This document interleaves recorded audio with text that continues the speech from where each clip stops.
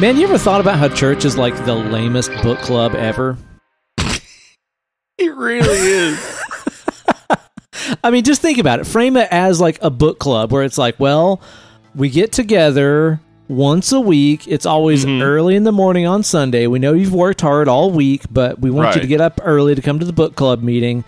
Only one guy gets to talk about the book. I know that you're reading it too, but nobody else gets to talk about what they think about it. Only this one guy or lady gets to talk about the book.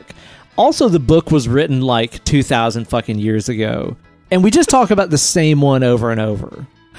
Also, the person talking about it loves the book. Like, no matter what. No matter what. Wouldn't it be cool, though, if like you went to church sometime? The preacher was just like, listen, there's some grammatical problems going on here. The storytelling could really use some work. There wasn't really a lot of resolution here to this story about Saul or whatever. He comes in and he's just like, fuck the Gospel of Matthew. I'm just saying. All right? This one specifically sucks, guys. I would love to see some literary critique. Listen, you're just not going to get it at a church, unfortunately. They're all about, like, that's their favorite book, 100%. Like, imagine, like, you go to church sometime and you're in the crowd and you just raise your hand and you're like, can we talk about a different book this week? No, it's the same book every fucking week, has been for thousands of years. How much is there to know about this book? Jesus. I mean, listen, it is, it's one of those books you go into it and you're like, wow, there's an infinite resource of wisdom here. Like, what if two ladies say a baby's theirs? Cut it in half. Whoa. Cut that baby in half. That's the solution. I think you've said everything you can say about it, though. The true mother will stop me from mutilating the child. What? But then you just keep doing that over and over. Yeah. Just the same thing over and over and over. And most people just don't even, like, read it at all. Like, they've never. That's the thing, too, right? It's like a book club that you go to. But, okay, here's the thing that's really annoying about it, too. Like, most book clubs you go to, it's like, okay, we read chapter 8 today. Let's talk about it. Sure. In this book club, you show up, and the guy at the front of the room is just like, I don't know, I read chapter 300 this week. What about you guys? I don't know, I'm going to talk about it. That sucks. That's a shitty book club. Well, maybe it's more like, honestly, like, the preaching is more like a book salesman. Like, he's telling you, like, all the good parts and how great it is, right? Yeah. Sunday school is the book club. That's the book club. Okay. Yeah. Sunday school is where you sit down and everybody's kind of on the same page talking about something, whatever. I don't know. Yeah. Somebody's in the belly of a whale. That's kind of like, again, hey, you know how that one time I had that mole and they had to remove it? I was really in the belly of the whale then. It was kind of like that, wasn't it? Right? Book club. Book club. Jesus. Worst book club ever on the best podcast ever. Hell the newest episode of Dead and Lovely, here with the host with the most. It's me, your good buddy, Uncle Ben Eller. And me, your youth pastor, Hollywood Steve. Everybody, let me just sit you down. I know one guy who told us about eating people. Am I right? Huh? Yeah? You're one of them pastor bastards I've heard about, ain't you? Pastor bastard, yes. Pastor bastard. Look out for them. I'm glad he's come back. Stranger danger, pastor bastard. That is a solid character right there. Pastor bastard. I know. I'm imagining him. He's smoking a cigarette. He's got like a tall boy in a brown paper bag. And he's like, listen here. Let me tell you shaking what Jesus wants out of you. I'm telling you about. Jesus said, man ain't supposed to lie with man. Didn't say nothing about women lying with women. That's why I like to go to the strip club. and pay them to kiss on each other. Wait, hang on. Bastard. Is this the ass to ass guy? Is he Pastor Bastard? Ace. It's ace to ace. Ain't nothing in the Bible but ace to ace. I tell you what. Ain't nothing in the Bible about ace to ace. I want that on a bumper sticker, like now. Yeah. I mean, I'm sure you could probably... Somebody's definitely had that thought before, right? Well, there is nothing in the Bible, technically, against ass to ass. Nope, not a single verse. One ass shan't lie with another ass, nor gyrate upon it. It is written. It's never been written. Nope. Nor gyrate upon it. Just let an ass just bang up against another one. Ain't nothing bad man, about it. Listen, Jesus is cool with it, I guess. Another lesson for Pastor Bastard. We are here today to be talking about one Fur-Eshy here on the show. This movie come out around about this year, and we're going to be talking about this flick later on. We're going to catch up and do our thing, but if you want to get straight on to the movie review portion of the show, there's a timestamp for you in the podcast description. But before we do that, we're going to catch up and shoot the shit and have all kinds of good, fun times here on this this rare late night installment. We're recording this late on a Monday, which I appreciate you working around, man. Dead and lovely. After dark. I'm wearing silk stockings. Are you?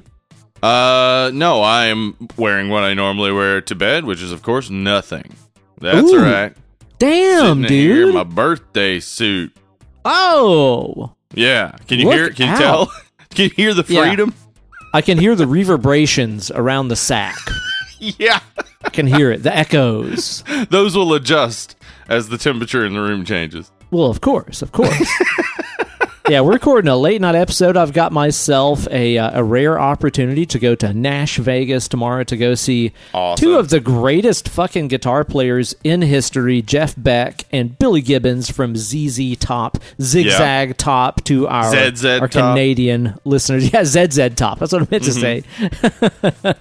And I'm real stoked about that. So we're sacrificing our usual Tuesday recording here for a Monday night here with you, dead and lovely listeners. I'm so stoked to go hear these old men mash a rope. I'll tell you what, Jeff Beck, man, that dude is 78 years old. He is younger than the President of the United States of America and still mashing on a rope. Good on him. Now, honestly, I need you to get a little tape recorder and record. I actually just listened back to this episode. Okay. You just said old men mashing rope. Yes. That is very much a porno nobody wants to see. Just two old men with ED really trying to mash that rope in there. They're just mashing on that thing, huh? Yeah. I guess if it was those two, the tape would sell, but everybody'd be disappointed. Yeah, but you'd still watch it. Well, yeah, of course you'd still watch it. They're mashing rope. Yeah. You're telling me you don't want to see Reverend Billy F. Gibbons mash some? Come on. Of course you do. He's got that Tube Snake Boogie. He done told us about it. Yes. Right? I loved that song as a kid. Still do, but as a kid, I loved that song so much. So, like, ZZ Top Eliminator is one of my, like, earliest memories, period. Like, listening to Van Halen 1 on vinyl and ZZ Top Eliminator on vinyl on my parents' rack system, which was super sick. Yeah. That's some of, like, my earliest memories. And it's so funny to me to think back about, like, all the stuff that I wasn't allowed to listen to, watch, participate in, whatever, as a conservative Christian kid. But then at the same time, dude, there's that song on that record that's like, I got the 6, give me your 9. Right. Mm-hmm. Okay. I thought that song was about playing fish when I was a kid. I thought it was about a card game. I didn't know no better, dude. Just laugh about that one for a minute. ZZ Top Go Fish song. That's great. Yeah, sure. They're talking about playing cards and so on, I guess. I don't know. Under Pressure is a pretty vulgar song from that record too, man. Pretty fucking vulgar. Yeah. But I was allowed to listen to that and enjoy the hot licks of Billy Gibbons, and that stuff has stuck with me for a lifetime. So I'm really stoked to go get to watch those two old men play some damn Gortar tomorrow. I'm stoked about it. That's awesome, man. Yeah, I'm excited for you to go see some old men matching rope. What are you gonna do with a rare free Tuesday, dude? What you doing with that? You gotta go fly a kite, motherfucker?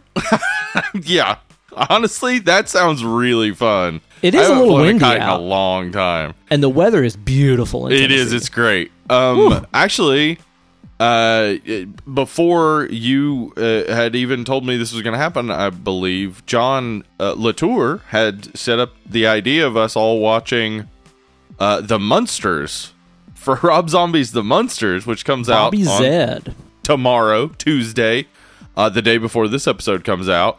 So we're going to be doing a watch along of The Munsters, which obviously you've missed out on at this point if you weren't there. You should phrase it as we're going to have done watched The Munsters. That's the proper. We gonna be have done watched The Munsters. That's proper Creole verbiage. Yeah. And then after that, I'm gonna sit down and record a little mini-sode about it. With right now, I know Anna's in. Tentative for my wife, but we just released the Simpsons Treehouse of Horror episode, and my wife is insanely funny. I highly recommend becoming a Patreon patron so you can go listen to that. It's gonna cost you $1 minimum, and you're gonna get to enjoy it. Right, but this episode I'm gonna release on the main feed, so we're gonna do a mini-sode. It'll come out the day after this episode on the Munsters. Sick. Dude, I hope it doesn't suck. I think it's going to suck. I think it's going to. I think like it's a going lot. To. Yeah.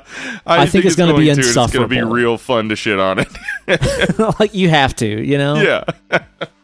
There's no way that it's going to be good. I hope I'm wrong. Don't get me wrong. Me too. I want really it to be hope good. I'm incorrect. Like I hope that it's just like this is so self-aware and entertaining and silly and funny.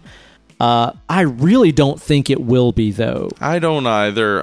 But, I mean, listen, I've given every single Rob Zombie movie a chance, so I will give this one a chance as well. When are you going to give up? Like, what's the point where you're just like, fool me once, shame on me, fool me twice, don't fool me again? When do you W when it, am I going to bush him?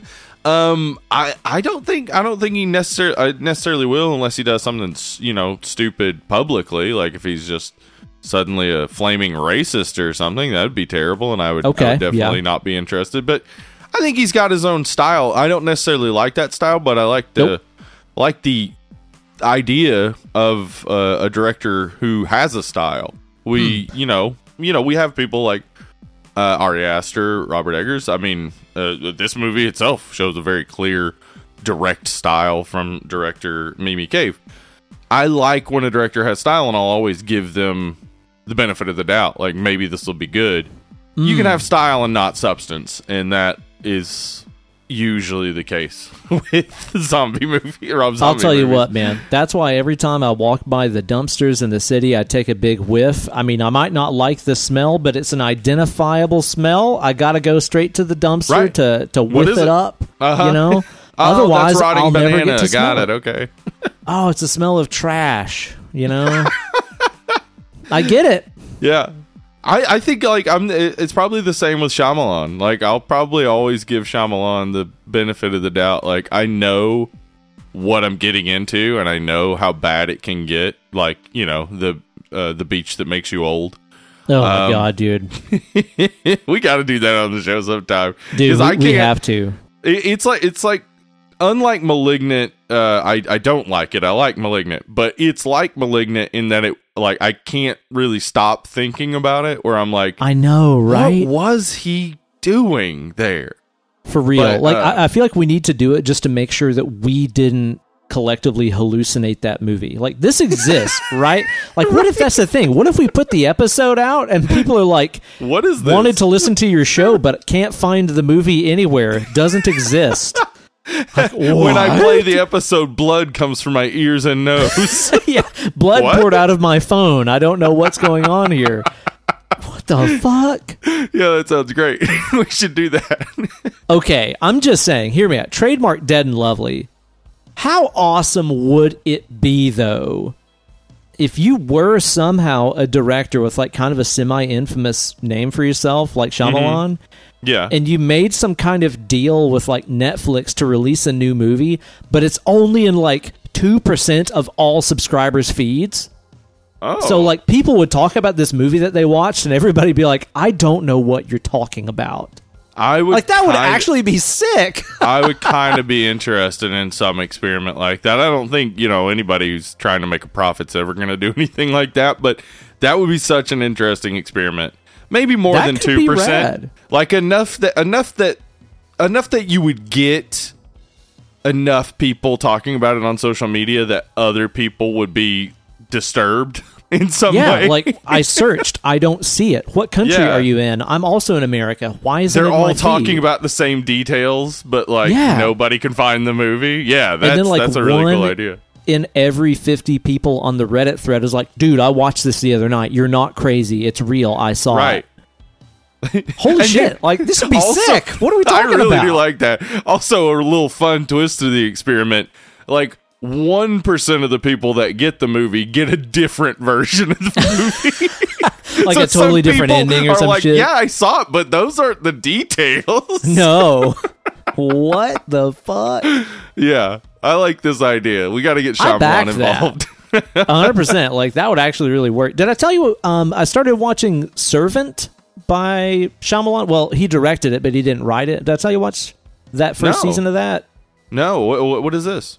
So it's on Apple TV. Kate watched, I think there's 3 seasons now, and she watched through it, and she thought it was pretty damn cool. And so I started watching through season 1. I'm about like 3/4 of the way through now. Dude, I am interested. Like, Oh, I cool. am pretty fucking into this show. It came out a couple of years ago, so this is like not, relevant or anything, but Right, but still, so far, I'm pretty fucking interested, man. It's taking Yeah. some turns that are just like, what in the fuck is going on with this Okay. show? I'm into it so far, but at the same time, like, I'm in the first season, and I'm like, I don't know how you could make 3 seasons of story about this, right. but I intend to find out because I'm Okay. pretty fucking interested, man. Yeah, I didn't know about that. I am interested to hear. Yeah, Servant Or watch is what it's that. called. Yeah. Okay, Servant on Apple TV. All It's right. on the Apple TV. I think that you would probably be interested in it. It's a very, very well shot, very gorgeous show. And again, I think he just directed it. I don't think that he wrote it. Uh-huh. But I am intrigued. I'm not going to say much about it because you really can't without spoiling stuff. Because Okay. it goes in some weird ass directions, dude. What else you been watching? Dude, so this week it's been pretty busy. We've had a pretty busy week, man. I've been getting a lot of things going recording-wise, which is very exciting. That's awesome. We had a nice chill weekend again. Didn't have any shows or anything, so we watched that dang old UT Florida football game. Yeah, that was a good game. I It was good, man. Also caught that one. I haven't caught as much college football as I used to. But that game was fun. The game was good, man. I really like. I was texting with my friend Chris, and they were up 17 points with like 8 minutes to go, and I was like, "Oh yeah, they got this wrapped up." And then immediately they hit like a huge pass. Yeah, And I was dude. like, Plot "Fucking twist. Jesus Christ!" It was a good game, but we finally beat them dang old Gators. We did it for the first time in a minute. It was a fun time, man. Down little bit. like Old City, downtown, Knoxville, and stuff was. I just, bet it was crazy. Yeah. Oh, Sodom and Gomorrah, man. It was I a bet. joyous evening here in Knoxville. So it Yeah. was a lot of fun, man. And of course, we want to remind you guys again about the upcoming Dead and Lovely Mega Hangout coming up here in Knoxville, Tennessee. Our second annual. We had such a good time last year whenever we met up with all you fine and lovely folks, and we're doing it again coming up November on a 4th. Isn't that right? That's right. November 4th, we're going to be meeting up. We're going to be, doing just like we did last year. If you come in early from out of town on Thursday night, we'll be meeting up, having some drinks, have a bite to eat in Market Square area.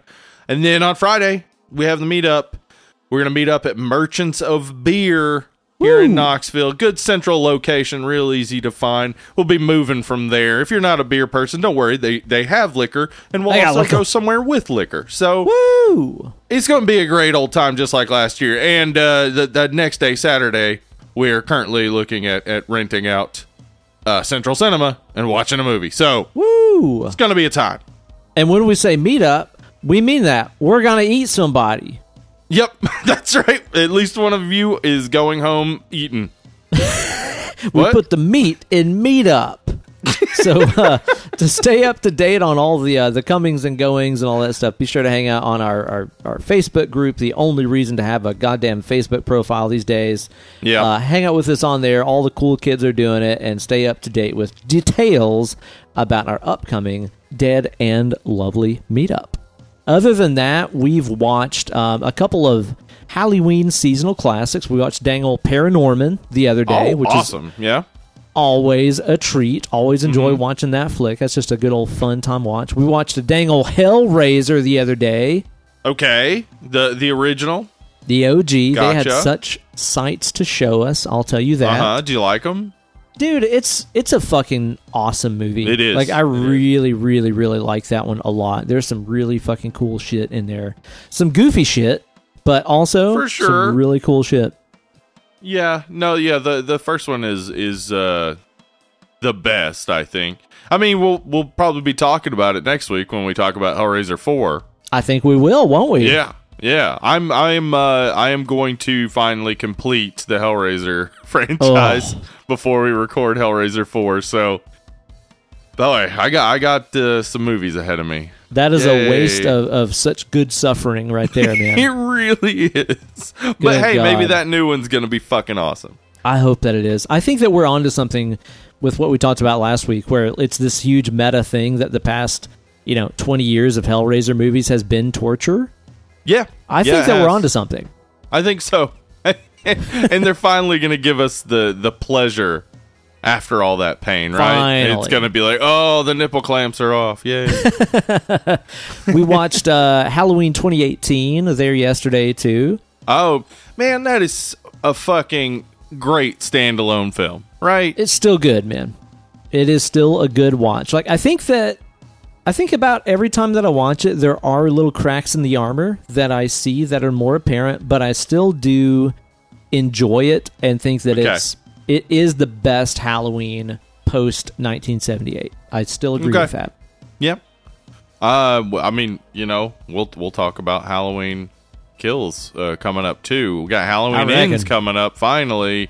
Gonna see the absolute end of Michael Myers, and never shall there be a sequel again.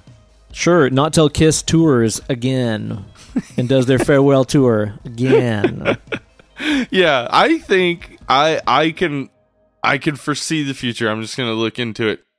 I think 2 years after Halloween Ends comes out, we have some sort of reboot of Halloween. Yeah. Maybe not even 2. Maybe they announce it after, like immediately. Could be. Yeah, it could be something like that. What if it's something that's like really kind of a letdown in the title?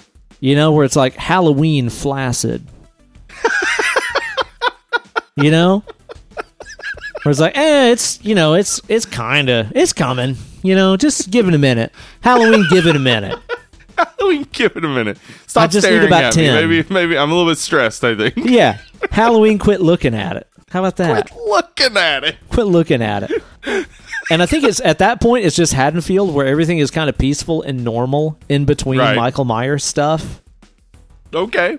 Kind of like Stars Hollow at that point, Oh, yeah, okay, yes. I am down, absolutely down, for a Gilmore Girls style Haddonfield show.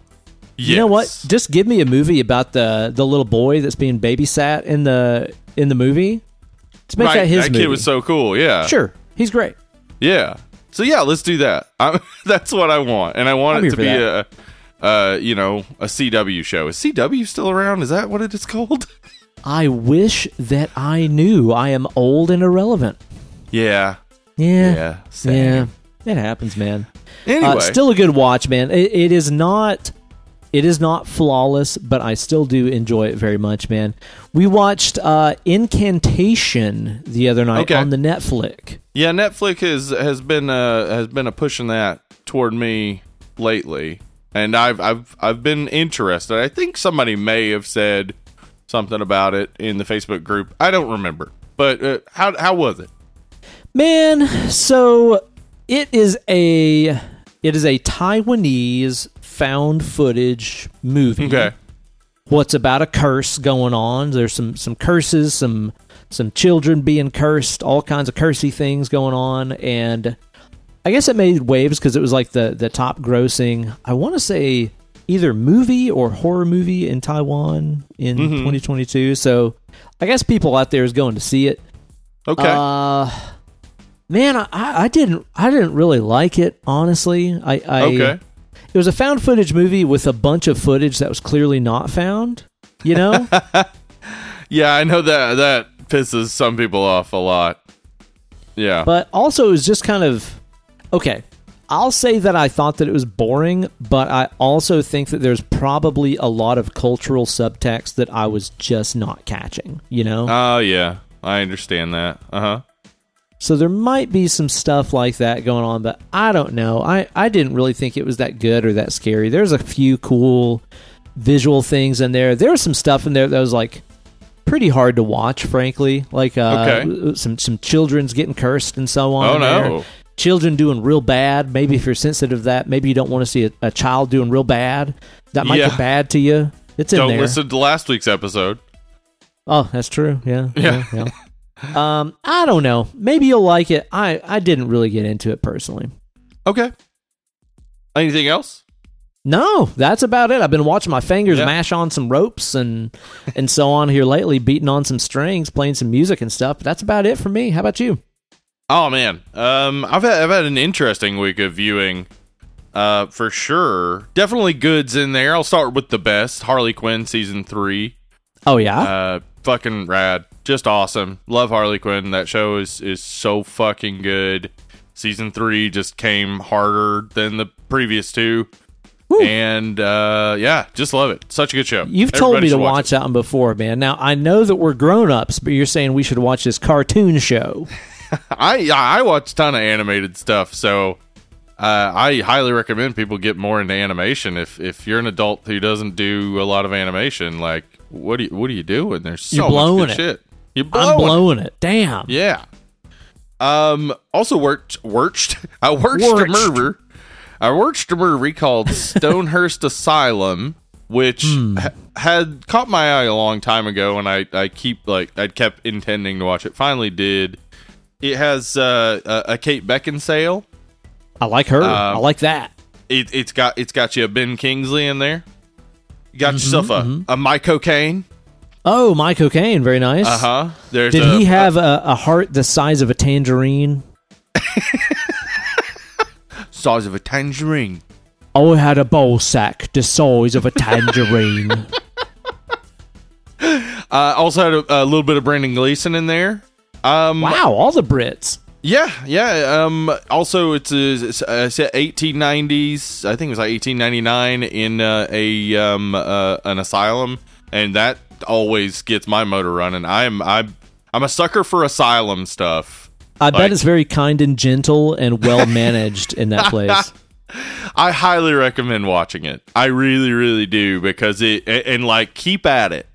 Like, don't try to get ahead in the movie. Just let it wash over you, because I really dug it. I thought it was cool, and I thought it had like a good bit to say about asylums and treatment of mental illness. Man, I'll tell you this. When I was a kid, I thought the word asylum was pronounced aslium. I'm sure glad I didn't have a podcast when I was a kid. I'm glad. Poor young Ben. I know, dude. I'd have been like, I beat Ninja Gaiden 2 today. Did you know it's pronounced aslium? I'd have gotten so much hate. So you were like that kid in Jerry Maguire who just like said facts. Yeah. Honestly, I might still be. Yeah. Okay.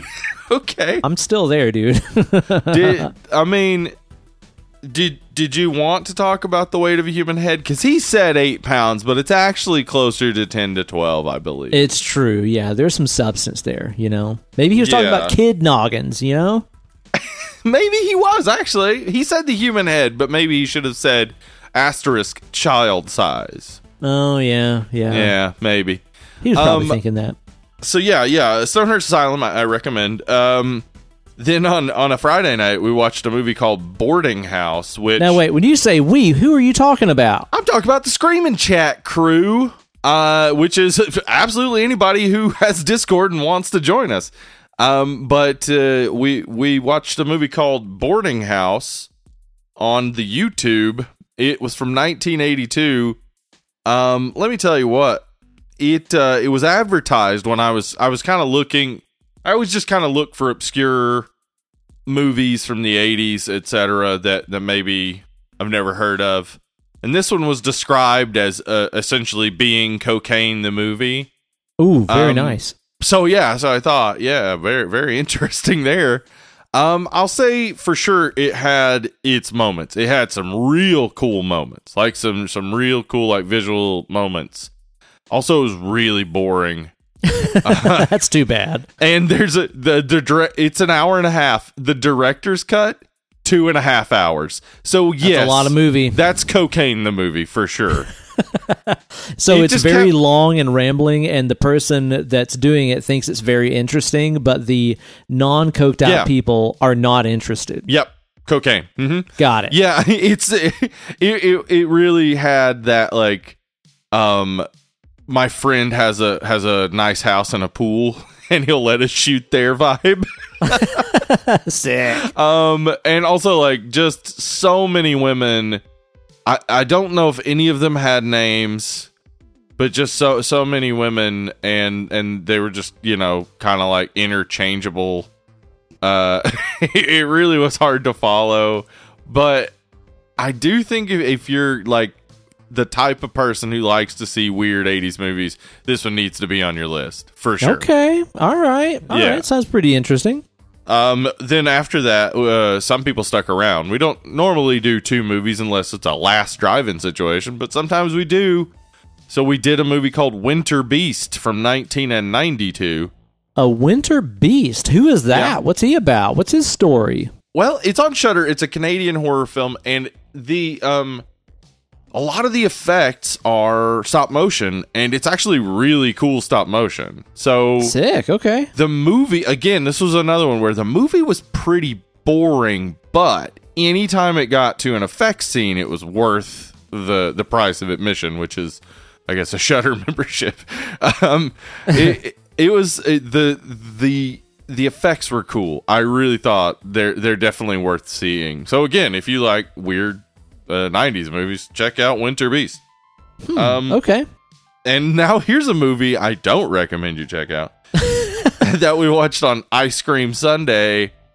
Urban Legends Bloody Mary. I am just stunned to find out that you didn't enjoy another installment in the Urban Legends saga, Steve. Well, your favorite series. What's the matter? I mean, we just did the second one probably a month and a half ago or whatever, and I said it was pretty good. And honestly, like it's not a bad movie. The last week we did Black Phone.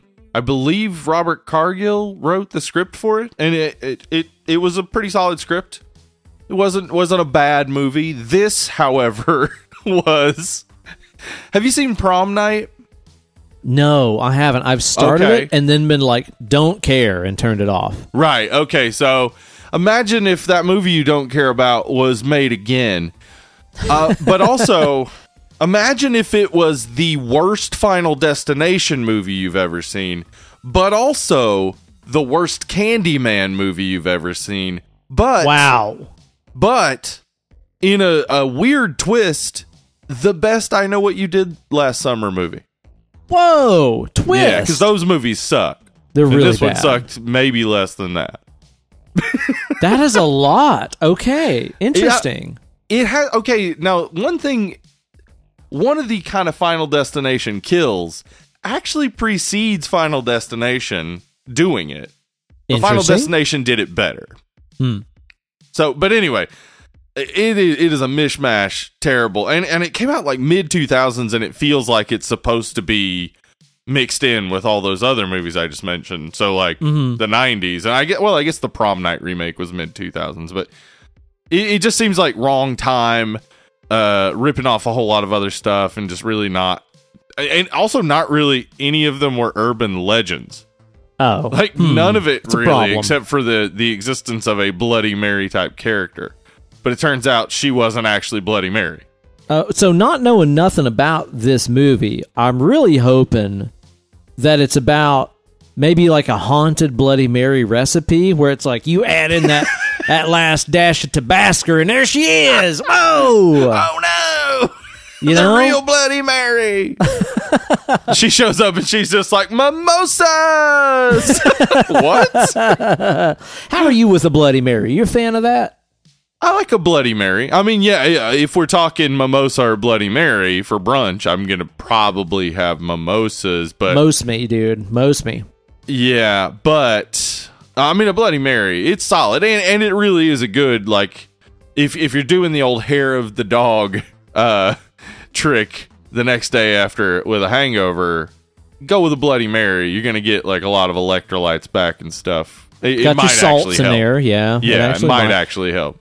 I really wish that hair of the dog didn't work, but it does. It but does it's also what sometimes. turns you into a mega alcoholic. It Like, really is, yeah. real bad, real bad. But it does work, and I hate that about it. Yeah, it doesn't every time for sure. It doesn't every single time, but Yeah, most times, and like 60% of the time it works every time. You know, exactly. It's Sex Panther for sure. I'm okay with the Bloody Mary. I've had one or two that I liked. Okay, I've had a couple that were just like, so tomato soup with vodka in it, huh? I don't know about that. You know, It's what it is. I mean, that's exactly it, really. yeah. I mean, and then I think I like a michelada better. That's what I was gonna say. Is like honestly, the Bloody Marys that I've had that I like the most are the ones that reminded me the most of a good lime and salt ridden michelada. Yeah. Mm-hmm. I think I would always prefer a michelada, but yeah, you know, a Bloody Mary will do. But you're right. It is just cold soup. Yeah, Gazpacho. It's supposed to be it's cold. gazpacho. Okay, yeah. Can I have please? Can you put some alcohol in some gazpacho? maybe just put a little celery in there for, I don't know, garnish. Why not? Strip of bacon. I don't know. Let's make an occasion of the thing. Right. Anyway, I'll tell you what. It's been a week of watching here on the show. And before we proceed further with the show, I want to tell you guys to rate and review on Apple Podcasts, Spotify, anywhere you can rate and review the show. I've not seen nearly enough reviews popping up on Apple Podcasts lately. It's been a while, stained style, since I've seen some new reviews again. we're also available on Samsung TV. So if you got a Samsung TV and you want to leave a review, go for it. Is that a thing, really? It is. Yeah, Samsung has a podcast application. I assume it works on stuff other than the TV, but also it does work on the TV. I just wonder if there's people out there that are like, oh, I only listen to podcasts on my Samsung television. Who are you? Like to sit on the couch and listen to a podcast through my television. What is going on with you? What is your life? You turn on the fucking surround sound for a podcast. Oh, it's like they're really here. Fuck, that makes me want to learn how to like manipulate that type of stuff so that we have a surround sound listenable podcast. Yeah, dude, you throw that fucking enhancer plug in on that thing, man, and just get wild with it, you know? Be great. Damn. All right. But yeah, rate, review, write our name on a bathroom stall wall somewhere for a good time. Listen to Dead and Lovely Horror Podcast. Helps us spread the word about the show. I really want, if anybody is listening who has seen our graffiti, like somebody's graffiti of Dead and Lovely in a bathroom wall and went like, oh, I'm going to check that out. If you're listening right now, You can message me directly on Facebook and I will answer it. Yep. I want to know I'm so glad happened. you heard. Right? Give me the breakdown. I mean, were you sitting down? Like, was it a bad shit? You were there for a while and you're like, I need something to read. My phone is dead. Here I sit all brokenhearted. For a good time call. Dead and Lovely Horror Podcast? What is that? I like horror movies and podcasts. I'll check it out. I like a good time. Yeah, who doesn't? Interesting. So then you became a lifelong listener. That would be fascinating. I'd love to know if that worked, you know? Well, dude, I'll tell you what. This here movie, this Fresh, it's about some people. What be eating people, Steve? Right, yeah. Yeah. It kindly got me thinking about a topic I'd like to explore here in the Preview Palace. Welcome to the Preview Palace. Steve, I'd like to talk about the foodist people. All right? Foodist people. Foodist people. Who are they? Who are most food. What are you waiting for? You know? Yeah. I mean, this is the show that you've listened to that's talked about the deadest kids a couple times. Yeah, best orphans. We've ranked best orphans. Right. We're going to talk about the foodist people, dude. Yeah, I love this. I love this idea. Now, of course, people are thinking like, oh, you know, you're going to mention, you know, a particular person who looks tasty. No, we're talking specifically about food mascots. Can you eat them? Would you? Can you eat them? Which of them's the foodist person? Now, let's kind of cut the cake right here by going straight into the dough itself, okay? We're going to be talking about whether these people are food or not. I mean, are they food? Are they the foodist or are they just mildly foodie? I don't know. Right. What do you know about a Pillsbury Doughboy? Hoo-hoo! Right. Now, I can see somebody being like, that's not a person. All right, listen. If it walks upright and speaks English, it's a person. Probably a person. For these like parameters. Listen, I'd like for you to look straight in the eyes that little doughboy and be like, I don't recognize you as a person, you little bitch. What are you? No empathy at all. You look How into cold this are little you? dough.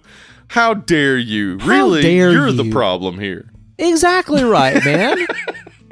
Acknowledge the doughboy himself. Now, I mean, obviously, the doughboy put him in the oven. Probably, I don't know, looking at him, 40 minutes max. And you got yourself a good little loaf. Could be. Sounds great. Maybe. Okay, two things about this. For one, I really hope that Pillsbury really soon just goes super hard in the paint just to fucking irritate the fucking conservatives and they make him a Pillsbury dough person just to piss him off. Oh, just go for it. You know what? I hope they go the opposite way. I hope they're like, you know what, Fox News, they're the people who buy our shit. Give him a dick. Put a big old dong Put a dick on him. I need to see a dick on the dough boy. Look at the grand on that doughboy, I say. You know? Listen, okay, guys. What podcast have you listened to where they talked about the size of the dick on the doughboy? Come on. 10 out of 10 podcast. You've never heard this discussion. To call him a doughboy is inaccurate. He clearly does not have genitals. So he's not packing nothing. No. So yeah, he's the Pillsbury Doughboy, if anything. The Pillsbury Doughboy. Please do it just to piss off the conservatives. Please do it. Yeah. I would love it. Yeah, I'm with it. And yeah, I'm gonna eat him. That guy. That's a food ass person right there. He's a food ass kind of guy. I reckon so, man. Food ass. So that's a fap. Fap. He's a food ass person. Is it like that? I think it is. Yeah, it is. Uh-huh. So Pillsbury Doughboy would fap. 100%. Although I will say 95% of the time I am disappointed by any recipe that starts with grab a tube of Pillsbury crescent rolls. They're usually bad if they're not just crescent rolls. Bad. Listen, I'm not above a Pillsbury crescent roll as they're itself. They are good. They're solid. They're, you know, there's stuff in there I wouldn't put in there if I were making them myself. Of course not. I'm not. I'm pulling them out of a roll. But yeah, I'm also when you not start making filling crescent them with rolls. stuff, That's a pain in the ass. right. But when you start filling them with stuff, yeah, it depends on what you're putting in there. They can end up doughy and gross, and that's what usually happens when people make stuff with them. Yeah. Yep. I agree, man. I agree. But I'm not above chomping down on that. Oh hell yeah! Give me a fucking tube of Pillsbury cinnamon rolls. I'm set, buddy. Those are great. How about them orange rolls? Do you ever get the Pillsbury orange roll? Yeah, I like those. I'm not as into them as the cinnamon ones because I'm a big cinnamon fan, but I like orange a lot. I like orange and chocolate really well together. Oh yeah. Yeah. I'll tell you, honestly, I prefer an Annie's cinnamon roll over a Pillsbury. You ever absolutely. Have the Annie's cinnamon rolls? Listen, fuck. If there's an Annie's nearby, of course. What are we doing? Yeah. Pick up a pretzel, pick up a cinnamon roll, get some lemonade. Oh yeah. Chill. Annie fucks. Annie fucks. Annie definitely fucks, man. All right, now let's move on to another noteworthy food man himself. What do you know about a Bazooka Joe? That guy, arms dealer, clearly 2A positive Bazooka Joe. He's taken the 2A to its furthest extreme. He thinks you should lawfully be able to obtain a bazooka. What a madman. What do you need that for, bazooka? Are you defending your home with that thing? I doubt it. Listen, he is just a strident defender of the right to bear arms. All right? He is in talks to buy a small tank.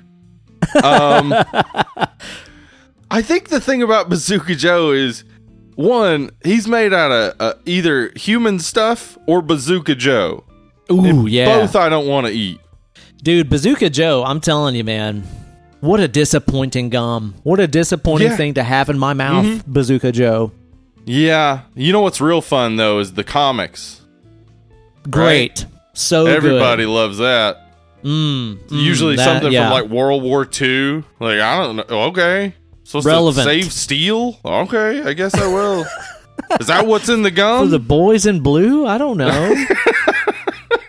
I'm just saying, imagine you get Bazooka Joe himself in your mouth and it's as disappointing as his gum. You're like, 5 seconds in, this has lost all the fun. This isn't fun for me anymore. No fun whatsoever. It is a chore. It is a chore you give to children to make them shut up. That's it. So, would not fap Bazooka Joe. No, get out of here. Not fapping to that. I'm with you. I'm totally with you, man. Now, what about a feller? What comes in so hot, he's busting through your dang old walls. Uh-huh. Oh, yeah. Yep, that's right. The Kool-Aid Man. Kool-Aid Man, dude. Now, is that a food-ass person? Is he a foodie person? Is he foodiest? Well, I mean, listen, we're going to have some people out there who are going to draw the line and be like, well, at most he's a drink, you know? Is drink, yeah, he is drink. So drink-ass person. He's a dap. He's a dap. He is a dapper man. But, I mean, listen, I'm not going to be that person who's just like, let's separate beverages from food. I think they all go together. You need them to live. So I think he's food. And I think, largely he's a food ass person. I don't want to eat the glass part. That's a problem. Yeah. There's a little bit of a problem. And this is also the huge existential debate. Like, is the Kool-Aid Man the pitcher with arms and legs, or is he the contents? Right, yeah. When we drink, the contents is that Kool-Aid Man. You know? And are we now inhabited by him as he clearly just inhabits a vessel? Holy shit, the Kool-Aid Man is a ghost. It might be. Holy shit. It really well could be. I hadn't thought about that. I hadn't either. Is he always red Kool-Aid, specifically? I believe so. Well, hold on. Did he eradicate all the other Kool-Aid people? Did he get rid of yellow and purple Kool-Aid people? Oh my god, are we supporting a racist? Is he like you the and Red I Skull? Personally, who drink Kool-Aid constantly? Yeah, us, Kool-Aid's main consumers. Maybe he did. Maybe he eradicated all the other ones. It sounds like something he'd be up to. Busted down their walls and just fucking got rid of them. Is everybody in here red? Oh, yeah. What are you, blue? Oh, no. Oh, no. Damn it. Kool-Aid Man canceled. The problematic fucking history and culture of the Kool-Aid Man. Right. I mean, you know. Kool-Aid Man? More like KKK Kool-Aid Man, if you ask me. Huh? What? What? I never considered that the K in the Kool-Aid was... It is a K. His little nod, like, hey, I'm racist. What? Says the Kool-Aid Man. Yeah. It was right there in front of us all along, huh? Damn it, man. All right. Well, I mean, he's still a food-ass person, but sucks that he's racist. Problematic. Yeah. Problematic. All right. Now, let me ask you this. What do you think about maybe a dapper, well-dressed, wealthy man? What is also... Okay, here's the thing. He's a little bit misinterpreting himself. He's a little bit misrepresenting his entire brand because he is not, in fact, a nut. He is a legume. I'm talking about Mr. Peanut. He puts himself out there as being one of the wealthy 1% nut upper echelon, but he is actually a bean. What do you know about him? I 100% support eating Mr. Peanut. Eat the rich, I say. Eat the rich. Therefore, eat Mr. Peanut. Mr. Peanut's on that fucking list, brother. You're going down. He's part of the 1%, man. You're right. That monocle? What's he trying to tell you? Yeah, seriously. Nobody wears a monocle anymore. That's how rich he is. He needs that monocle to look at his fucking war bonds. That's what he needs. You know? Does. We need to get him, I think, to adopt, I don't know, a scrappy young child. Maybe she'll change his views on things. You think? Like Mrs. Cashew or something? You know? Mrs. Cashew. And the implication here is that cashews are poor. Yeah, sure. The thing is, though, is that Mr. Peanut, he wants to keep everybody fighting amongst, like, walnuts, the almonds are taking your money, when in reality, it's like fucking Mr. Macadamia up top is the one hoarding all the wealth. Oh, yeah. Oh, of course. Of course it's macadamia nuts up there being assholes. That's a rich-ass nut. You know, and the thing is, hazelnuts, rich as fuck. They don't go flaunting it. They don't. No, they have some decency, some decor about them, don't they? Oh, you should dip your fries in me, for I'm Nutella. Why do they talk that way? They're German? I don't know. They're German. Yeah, hazelnuts are all German. Crazy. Fascinating. Huh. Yeah. I'm with you. Eat the rich. Eat on a Mr. Peanut. Yeah. Eat a peanut. He's just full of lies. He's not a nut whatsoever. And he seems like he's pretty big, so you could, just make peanut butter for days. Why not, right? Yeah. Mash them. Mash them. That's what I say. I like it. Okay, now, let's move on to maybe a healthier side of things. Oh. Who says that? Green giant. That green old giant right there, man. Now, is that... Okay, he promotes eating a veg. Is he himself a vegetable? You should. Right. He is green himself, and he has a little buddy named Sprout.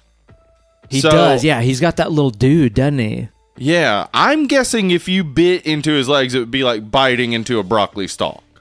Right? Okay, here's what I wonder, though, because you ever had a green giant vegetable out of a can? Like any other canned veg, it's a soggy-ass mess. Yeah, you don't want that. Can that guy even stand up on his own? Can he? Ooh. Oh, man, do you think, you think in reality the green giant, he is just like a soggy, shriveled, canned vegetable mess? He's propped up, is what I'm saying. The public. Yeah. Because, you need a strong leader like the green giant for people to look up to. But, he's aging, so they got to hide him back there with his pickle brined ass face. He's wilted. I've heard he's not been able to get it up for years. That thing is just soggy. Ho, ho, ho. Green giant. Green giant. Yeah. Even Sprout died years ago. They're covering it up. Yeah, they're covering it up. I think you might be right, man. You might be right. I don't think he's as strong as he puts out. He's always putting out that image of strength. I think he's trying to hide that inside he's actually just mushy and soft. Oh, man. It's a shame. It's a shame. But yeah, I'm going to eat him, though. I mean, if I have to, Sure. If I have to, like, I'm not gonna turn my nose up at a canned veg, but I would much rather have me a freshie, Yeah, something with some fortitude. Yeah, but yeah, I'm gonna eat that soggy old fuck. I'm gonna eat that soggy old fuck. He said about the Green Giant. Again, what other podcasts are you guys listening to? Yeah, what is the point in listening Why to even another bother? podcast? We They're not talking are about these clearly issues. talking about the movie Fresh, which is the title of the episode. Yes, that's why you tuned in. Also, we're doing this right now. Charlie Tuna. Charles Tuna. Charlie Tooney. Oh, man. Charles. Tuna Carlos. Buttress, I believe his name is. Mm-hmm. Uh-huh. Mm-hmm. Yeah. Well, I mean, I love fresh tuna. Yes. And I'm assuming Charlie himself is still alive and not in a can. Ooh, he'd be like some sashimi if you just fucking gnawed into him, huh? Yeah, so that's like great, but I just imagine myself like double arm shoving him into a vat of soy sauce and then just like going in teeth first on Get over here. You're just putting a bib on. It's very vicious. It's savage, but it will be delicious if he is indeed absolutely. a tuna. I love tuna. I do imagine it's a possibility that inside of Charles Tuna is just canned tuna. In which case, that's nightmarish, frankly. Yeah, I listen, like, because tuna, it's one of those things full of protein. It's got good fats, etc. Got all the mercury in it. You're gonna need that for your future developments. A lot of mercury, good for you. But it is one of those things that, like, when you're trying to build muscle or whatever and diet, it's it's a good thing to go to because it's simple. But then every time I do it, I'm like, I hate this. I don't canned like tuna it. is awful. It doesn't taste good. Even the pouch tuna, like even like the more quality it's tuna, not good. No, it's just not good. So if that is the case, no. But I am gonna, I'm gonna, like a shark, I'm gonna give it a little test nibble to see what it tastes like. I'm thinking that basically you just described yourself as being Steve in Fresh, where you're just going to keep Mr. Tuna alive and chained up to a wall and just cut bits off of him and keep him alive, cauterize the wounds, and just gnaw on him for a while. Hey, why don't you stop this, Charlie? What? What? I think that's probably the strategy, honestly. If you can keep him alive and get the most out of him, keep that sashimi plant a-going, why not? Yeah, man, I think at the very least, he's big enough for several meals, even if you can't keep him alive. So, yeah. Okay, yes. Food-ass person, for sure. That fappable. Total fap. Mm-hmm. What do you know about maybe a bird and tropical fruits? Ooh. Talking about a toucan, Sam? You gonna fucking chew down on that burb or what? Well, I don't know if toucan is something people eat a lot. I don't know if it'd be good. I don't know. I mean, I like to eat a lot of birds, though. And I loved Fruit Loops as a kid, but I have had them as an adult and been disappointed. They're not the same anymore, dude. They're not. I think they're less flavorful. I think they and Apple Jacks both don't taste as good as they used to. I will say, though, Kate recently got some kind of... I have to fucking find it and show you the label, but it's some kind of like natural ass... it's like an Annie's or some kind of organic brand Fruit Loop, and she said it tastes like what Fruit Loops used to taste like. Oh, awesome. Yeah. So I'm intrigued. Because they're not the same anymore. Yeah. They're not. Yeah. And if Toucan Sam tastes like Fruit Loops, like old Fruit Loops... Not old Fruit Loops in that they're aged, but the older taste. Fuck yeah, I'd eat the shit out of Toucan Sam. I just don't know how much meat there'd be on that bird. Like there might not be a whole lot of usable fucking proteins on that guy. They're pretty little things. Aren't that big, are they? I mean, they got those big noses, but otherwise they're just kind of normal sized birds. I don't know. Mostly Maybe they're beak, gigantic. Whole lot of beak. Maybe he'd be good to make stock out of. Ooh, yeah, you get a lot of that collagen out of that beak. little toucan stock. Talking about making a soup out of Toucan Sam's body. New subject. New topic. Okay, yes, I do think that might be really good. Now that Could you be say good. it. Yes.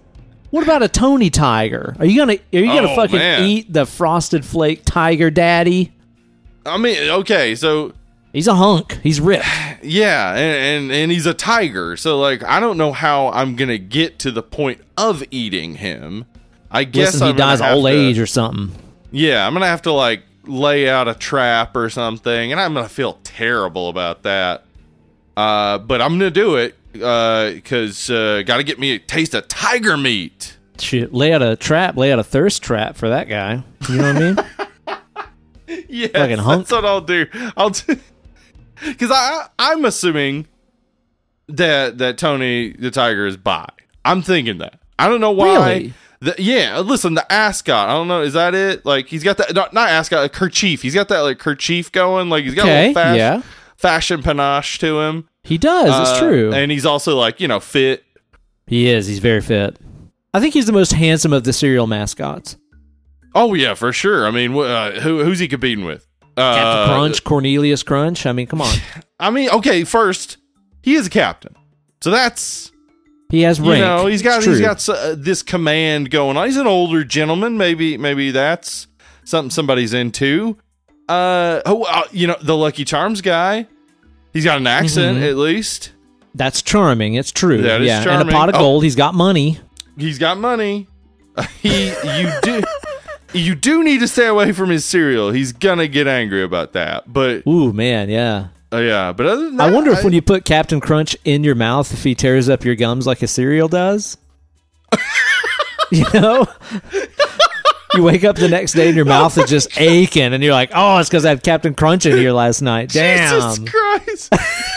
Now we need to see Captain Crunch unzipping his pants and saying, I'm going to tear up your mouth. Yeah, dude, that thing is rough. That thing's calloused over is the problem. Jeez. You know? Well, yeah. He's been at sea, and of course he likes to suntan with his dick out. Listen, he's been at sea just fucking Peter mouthing anything he can. Peter mouthing. They got barnacles on it for all we know. Damn. Oh, Jesus. Oh, shit. Oh, I feel so much just... I don't know how to describe it. There's somebody listening right now who was like, oh, I liked that movie Fresh, and it really had like a lot to say about yeah. What women have to deal with and the dating scene and whatnot. And they're sitting through over an hour of two assholes deciding if Tony the Tiger is bisexual. And if Captain Crunch's dick is really rough in your mouth. Yeah. So Well, that's the entire show, so I hope you like it. You're still listening. You could have turned this off at any We'll time. get to I'm just Fresh saying. and it'll be great, and we'll be like, There was a blah, blah, blah. timestamp for you to begin with, dude. We Why told didn't you look earlier. at Jesus Christ. that? Back to Captain Crunch's rough dick. How did the most foodable people turn into this? I don't know, but listen, it makes all the sense in the world. Are we going to eat Captain Crunch's dick or what? He's gonna rough the roof of your mouth up, I'll tell you that. Oh, I imagine maybe you peel that skin off and you like pork cracklings with it. oh God, chicharrones. The chicharron dick of Captain Crunch. Holy shit. Of Captain Crunch. Okay. Oh, God. All right. Why not? Maybe it is.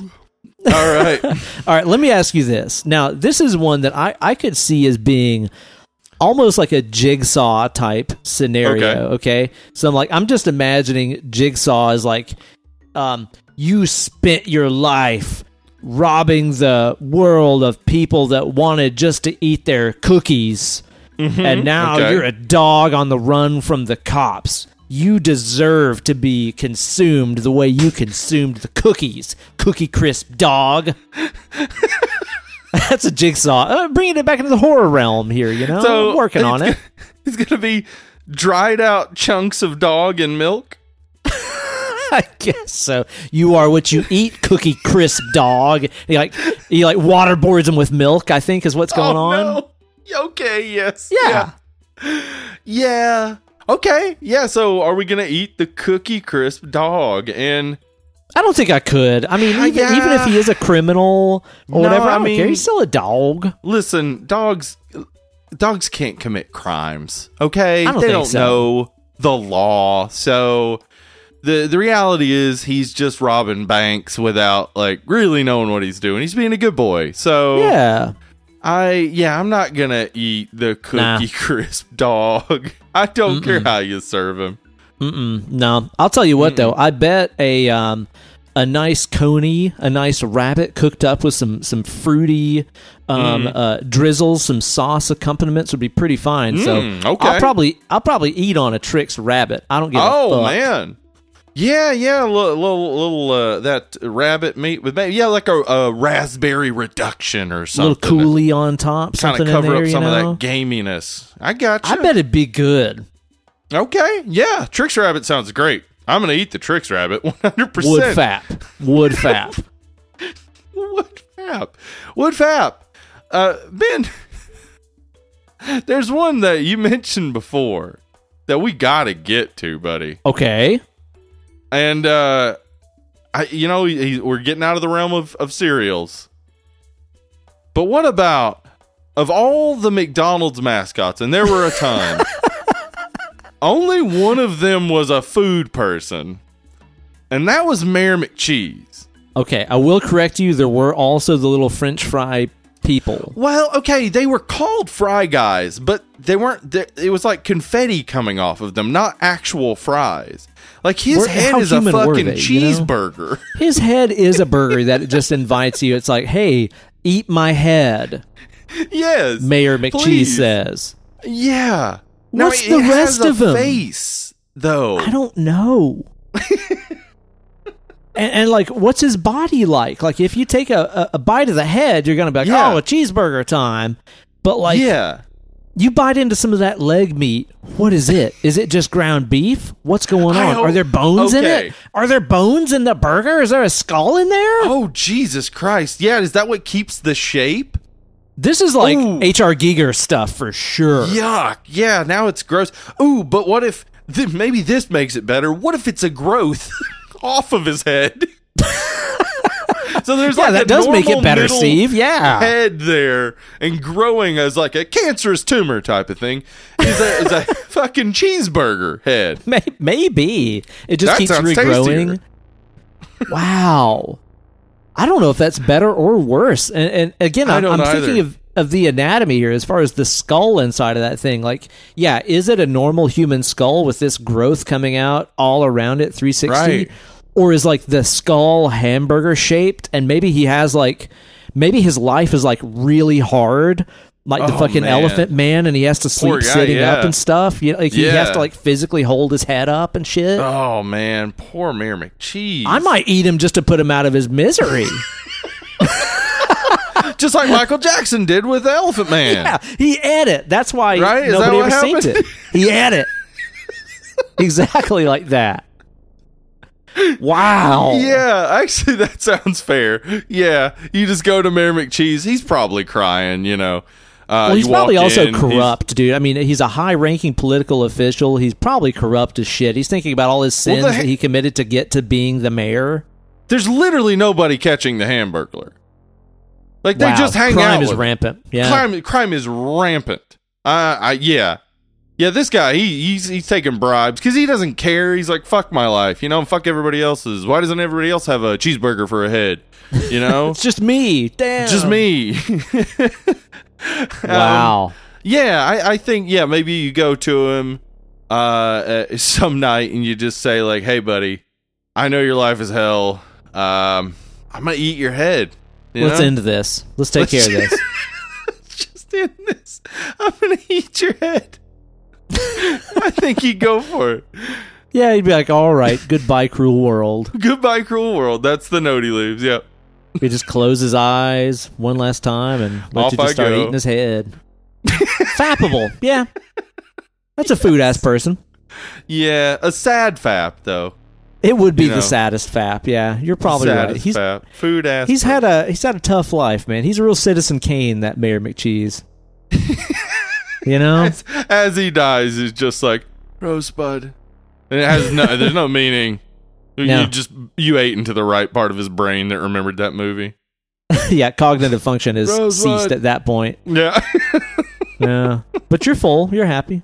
Yeah. So at least somebody's happy here. Food is people, Steve. How about that? I just think we're either in, I don't know, like the height of our creative genius or the depth of our like dearth of creativity. It's hard to tell. Like it frankly gets hard to tell at some point. It does. It really does. I really hope, like, you know, because as somebody that makes stuff and puts it out on the internet, like I like reading feedback about the stuff that I make. Like I like, you know, checking out Reddit threads that people have started about, like, oh, Ben's YouTube channel, whatever. Right. Like, I like seeing what people think about my work. It doesn't matter that much to me, but I just like reading it. I just really wonder if, like, the director of this movie is just like, I'll check out some podcasts and see what people think about my movie. What the fuck is this?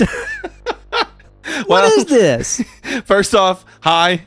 Welcome to Mini Cave. Thanks for staying here. Yeah. Support us on Patreon, I guess. I don't know. I don't know, but I do know that that was the perfect intro to this movie, which is a great film about how hard it is to deal with patriarchy and dating men in the current climate, and getting also eaten. About consumption and women's bodies and all sorts of good things. But the best way to intro that is to talk about the foodist people. I guess so. So that's what we did, and we're gonna talk about. I'll be talking about Fresh from 2022, dude. This movie really flew under the radar. Like I feel like this is one of those ones that just got lost in the old COVID shuffle, where it's like, what? Where is this movie? Did it come out in theaters? Did it just stream? Did I see posters for it anywhere? Probably not. I don't know. It's got some like major actors and shit in there that have been in billion-dollar movies, but somehow I just didn't hear about this thing. Yeah, I remember when it came out. I saw a good bit about it on Twitter. And I watched it around then, and whenever I watched it with Emily and Anna, and it was interesting because I'll tell this now, and we'll talk about the full ramifications. But when I watched it then, some things kept annoying me, and I didn't know why. Yeah. I rewatched it and muted every time someone's eating and loved the movie. Now, why would you do that? You don't want to hear these people just chomping and smacking on some stuff. I didn't realize how much it was irritating me and how much it was making me just dislike everything that was happening. I think it's valid, and we'll talk about like why you would do those things. I think it's a personal problem for me and probably some other people, but just every single mouth sound and chewing sound and scraping fork against teeth and all that stuff. It put me on such an edge that I couldn't enjoy the film the first time I watched it. I'm not like ultra touchy about that. I know a lot of people are, and that's totally understandable. But like, the thing that really got me about this is all the times that people would, put a bite of food in their mouth with a fork, and you get that metal on teeth sound. Nobody does that. Dude, who the fuck eats like that? Like, I need to scrape this fork across my teeth. Yeah. Nobody does that, right? Yeah. I mean, and the reasoning for it, I mean, the close, starting on close-ups of mouths in a lot of scenes and stuff like that, the reasoning for it is really about, one of the central themes of this movie about consumption of women's bodies and how women are looked at as essentially meat.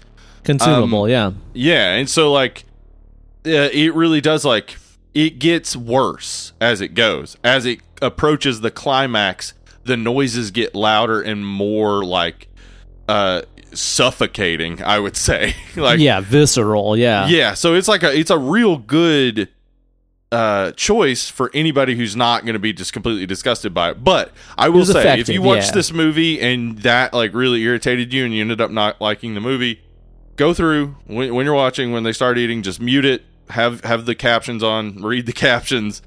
It's a great fucking movie.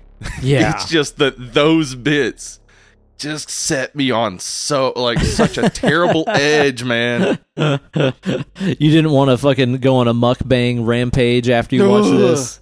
Well, that's the thing is I think this actually is this is something that isn't being invented here by Mimi Cave. We've seen it in other movies, but I would call it ASMR horror, where they use sound like that some people actually find pleasant for some weird fucking reason, but they use it to drive you a little bit nutty, to make you feel a little bit on edge, and it's real effective to the point of like making me too on edge. But well, I'll tell you this, like, you know, in the movie, as people are eating people and they're describing how, you know, it's like, oh, the taste it's indescribable, it's completely different than what I was imagining. Like, you can't convey the flavor of something through a movie, but by conveying those mouth sounds and reactions, that's about the closest you can put the audience in terms of like understanding what these characters are eating at that time. Yeah, that's the closest you can do to putting the audience in the seat. You know what I mean? Of understanding what is going on in these characters' mouths. I don't know if you've ever bitten into a little slice of crostini with something on it, and it sounds like you just stepped on a huge pile of chicken bones. Crunch. But that's what it sounds like when they're eating that pate. It's just like, what in the fuck is happening? It is turbo gross, you know. It is. But it again, it's effective in what it's actually trying to do, so that's not a problem that the movie has. That is a problem I had. It worked as intended. Yes, absolutely. But yeah, I saw this movie back, I guess because it hit Hulu, I think, immediately. I don't think it went to theaters. Oh. So it's been on Hulu since March. And I saw it probably around then, and I couldn't stop thinking about it, despite the fact that I was kind of irritated by the end, by all that stuff sort of accumulating. I couldn't stop thinking about it, and so when this got drawn, I was very interested to get back to it, and watching it again, I was like, man, this is so fucking well done. It is. For a movie that is like almost 2 hours, it is a breeze. Yes. It has so many themes well explored. It does a good job of knowing when to be blunt, when to just say what you're trying to say and not even try to hide any sort of message, because you know your audience, and you know some of that audience doesn't get subtext, so you just say aloud what you're trying to fucking just say. Just say it out fucking loud, yep. Yeah. And the characters are well written, the acting is great, the directing is great, fucking cinematography is great. Like, not a lot to complain about. Yeah, this is a movie that, like, now that I've watched it for the show and really looked into it, it's like, man, 2022 has been a fucking banger of a year for movies. I was thinking about that too, dude. It's Horror like, dude, fucking, like fucking X, Black Phone was Pearl. okay, Pearl, Barbarian. I had totally forgotten that the fucking Northman came out this year. Right. Yeah. So much good shit. Nope is in there too. Holy shit. What a year for horror this has been. Yeah, I think this is right up there with some of the others that we just named. I mean, I love X. I could watch X over and over and over, and I couldn't watch this over and over and over. Agreed. Yeah, it's not one that I'll go to watch for fucking, for fun by any means. Right, but it's so fucking well done, and so interesting, and definitely has its own voice and stuff. I think like it's probably, like, from my experience of watching it with Anna and Emily, I think it really does with a woman writer and a woman director. It has a really good understanding of a woman audience. Yeah, and right? Is doing stuff that appeals to their sense of fear and horror, and also their sense of fun and stuff like that. So like Emily really loved this movie, and Emily is a person who hates mouth sounds and like food noises and stuff. She didn't even notice them in watching Kate this loved this movie too, man. Yeah. It is definitely, hey man, it's just a chick flick, you know what I mean? It's definitely not that, but it is. I mean, it's definitely not like trying to pander to the idea of what a woman is. It's really like giving a more accurate rendition of a woman's real experience. I would say that, like, in terms of tone and feel, it's somewhere in between. I'll say something recent, like Men. Oh yeah, Men also came out this year. Holy shit! Yeah, I still haven't watched that. I wanted to watch it before this because I know they're probably similar in themes. There's some similar stuff. It's like Men plus, I think, Raw that came out several years ago. Raw. I loved Raw. Dude, yeah. now I'm telling you, I was reading some IMDb reviews of Fresh last night, and people are like, it's so disgusting. And I'm like, dude, don't watch Raw. You should not watch Raw. Holy shit, man. Like, this movie has some pretty gross stuff in it, but it does, nowhere for sure. near Raw. This has some stuff shit. that I couldn't even look at, like when they're eating the boob. Oh, that so was gross to me. But it was like Ooh. accurate too. That was the gross part, is it really did look like mammary glands and stuff. Yeah. Like, oh fuck. Oh god. That's so gross. Yeah. And again, like the way that they portray the food and shoot the food really gives you an idea of like texture, of like mouthfeel, you know, to use that cursed word. Like he's got the way that like, they show the food is really, really descriptive to the viewer in this. Yeah, he's got that like cured like thigh. It's like an Iberico ham on his. Yeah. He's just like, he cuts off a little Shaving bit of it. it It's off. like I can almost taste it when he put, because the texture is like so beautifully shot. It's like you can almost feel it salty and falling apart in your mouth. Really I'll say though, man, that shot fucking film. The tagliatelle, the fucking noodles that he made, that he put that meatball on, those noodles looked choice. And when he like when he grated the Parmesan on, you could see it kind of like dancing, shriveling. Oh man. Yeah, maybe I might push the meatball off, but I'd fucking chow down on that nude that fucking cannibal made. Oh man. yeah, they look good. I really think like they did a good job of making the food look so tasty when you know what it is, and when you're not on his side by the point you're seeing stuff like that. But it's also just like, damn, that does look good. Looks enticing. Yeah, totally. Yeah. I think they do a good job with this too, of letting our protagonist there kind of fill in the blanks for Steve, for what he does and who he is, where, you know, like he's got some like suspicious lines early in the movie where he's like, oh, I don't eat animals. Oh yeah, like, no, yeah. Not that I don't eat meat. This is a 2-watcher for sure, because watching it through a second time, he indicates a few times what he's up to. And there's also times too where she fills in the blanks, where she's like, "What do you do for a living?" And he's like, "I'm a surgeon." Yeah, and he says reconstructive surgery or something. She's like, plastic surgery, and he's like, "Yeah, sure, yeah." It's like she fills in a lot of the blanks for him, and he just kind of goes with it.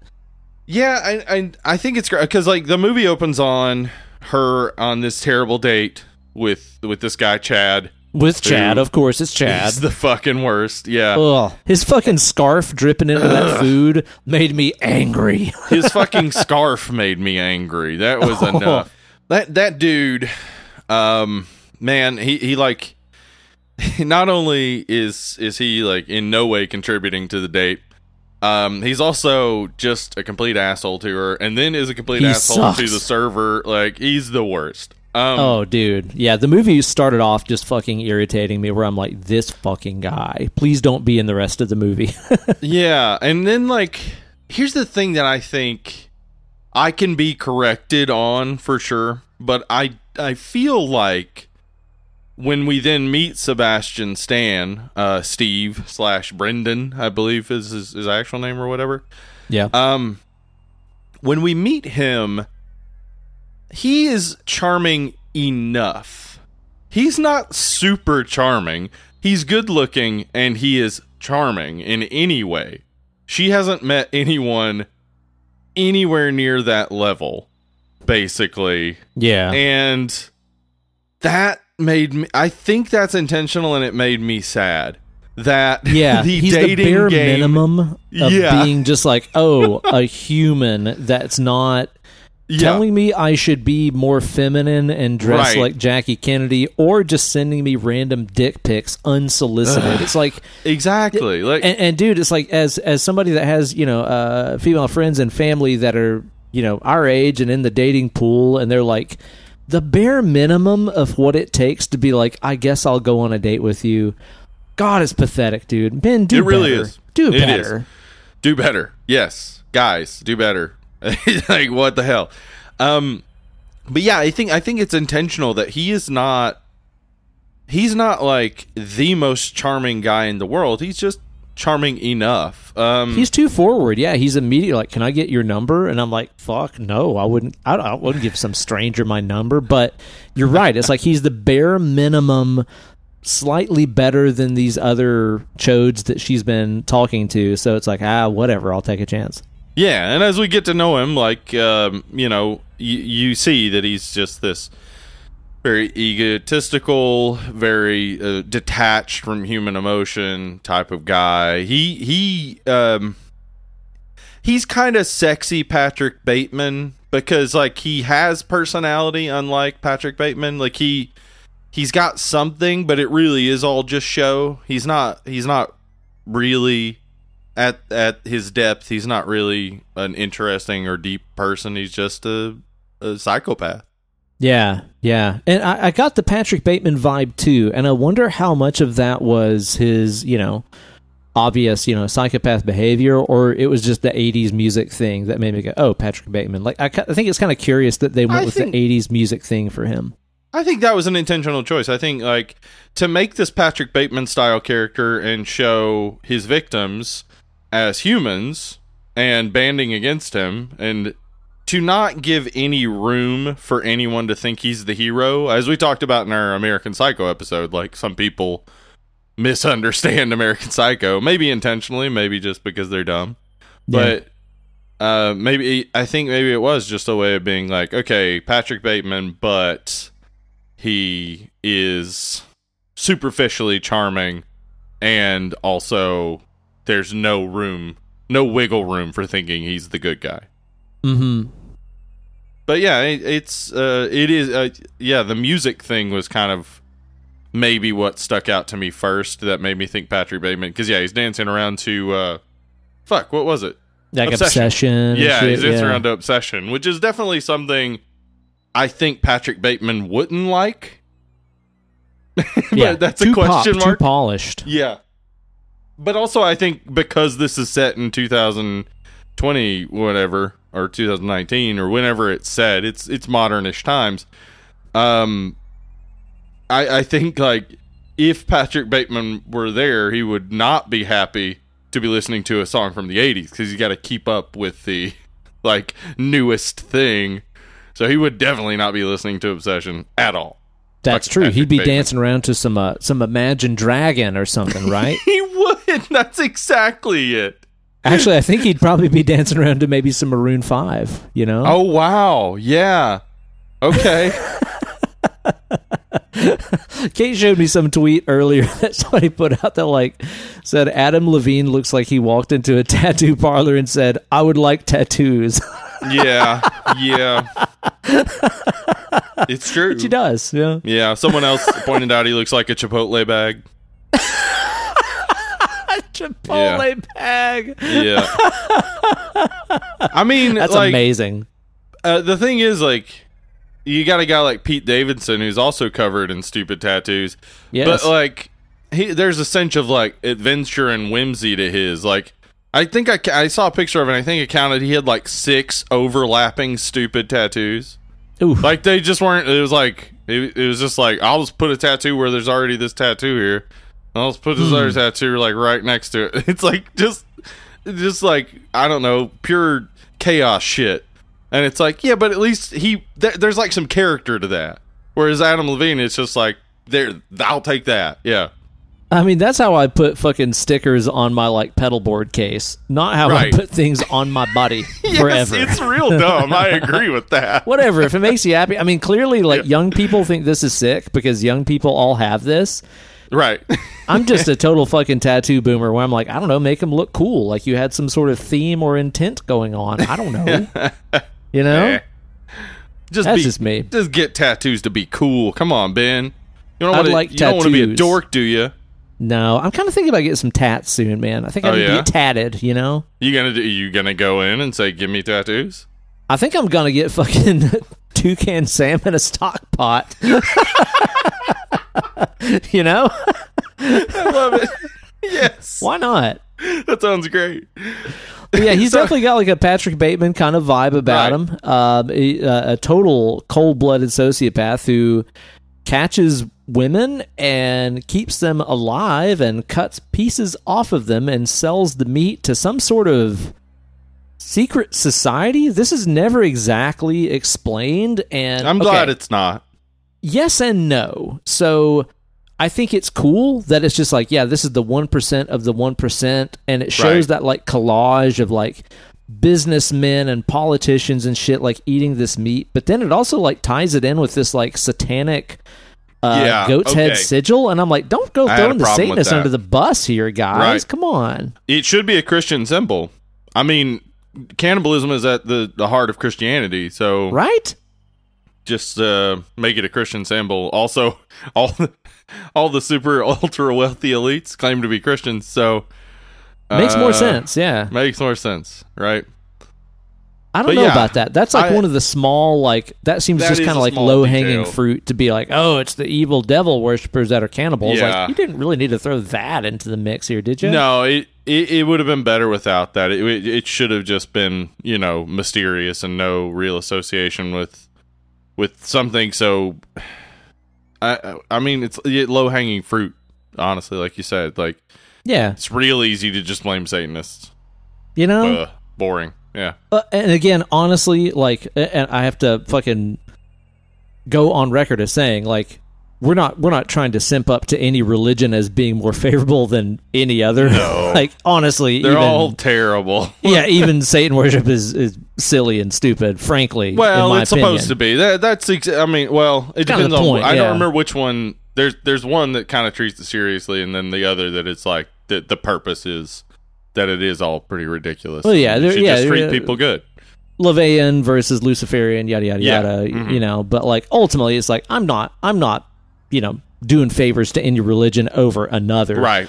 But I'm just saying, it seems kind of stupid to be like, it's the devil worshippers eating people, you know? Absolutely. Yeah. No, it is dumb. I don't like that. That is like one of the few quibbles I have. Like, they're just small things throughout. But I think largely, like, you've got this obvious theme about, like, how there's seemingly an expectation with these different women characters of like helping each other and kind of working together. Like, of course, with you know, Molly and Noah, they're friends, so that's going on. But then, you know, Noah and Penny bond through their trauma, and Molly does something that I think a lot of us who love horror are watching Molly go talk to the wife, and we're like, don't do that, because we know it's not going to go well. She's sleuthing, yeah. Yeah, but real world, you find out your husband's cheating. You know, the person who's telling you your husband's cheating, the expectation is that you're going to then be able to work on the same side because he's in the wrong. Right, yeah.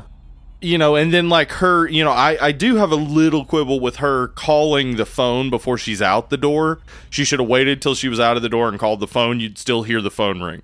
Mm-hmm. Yeah, that's a little quibble, but I think she's thinking real world. Like, I can just confront him and that's going to be good. His wife will have my back. And she doesn't have her back because she is working with him. Now, that's a complicated an interesting thing angle to untwist. Yeah, because like I thought this entire thing was going to be like, okay, this dude is running this meat trafficking fucking organization, and he has this, this double life where he has this home life with a wife and kids and shit, and none of them know anything about this. And then you find out not only is she in on it too, but she's also afraid of being replaced. Well, yeah, she's afraid of being replaced. I didn't catch this until my wife, my woman I am watching this with is like, oh yeah, that's what's going on. I was like, oh shit, I didn't even think about that. Women love it when you call them my woman, but my woman. You're right.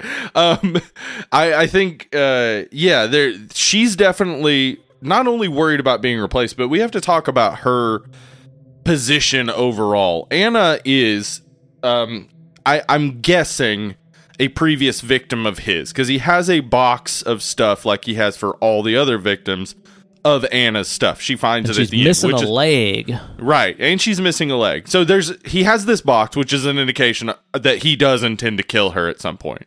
And I didn't also even think about that, but yeah. Right. Ooh. But also she is clearly connected to all this that's going on too.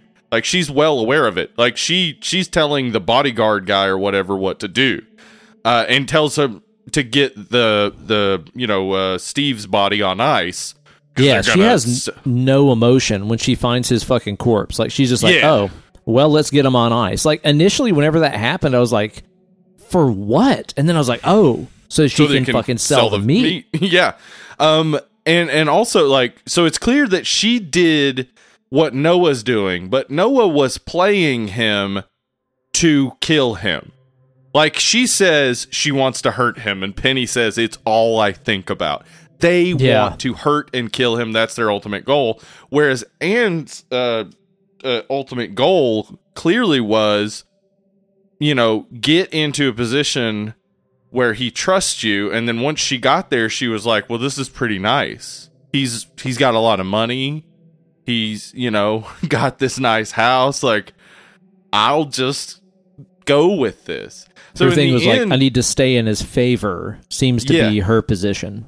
Right. And that's understandable because she is under threat of death. Like, Anne can easily be seen as just full villain, but like, she's in a position where what's she gonna do? Leave? Right. How? Yeah. But she is clearly then like gone whole hog into this, and that's the problem. Like, she has not looked for a way. She sees him dead.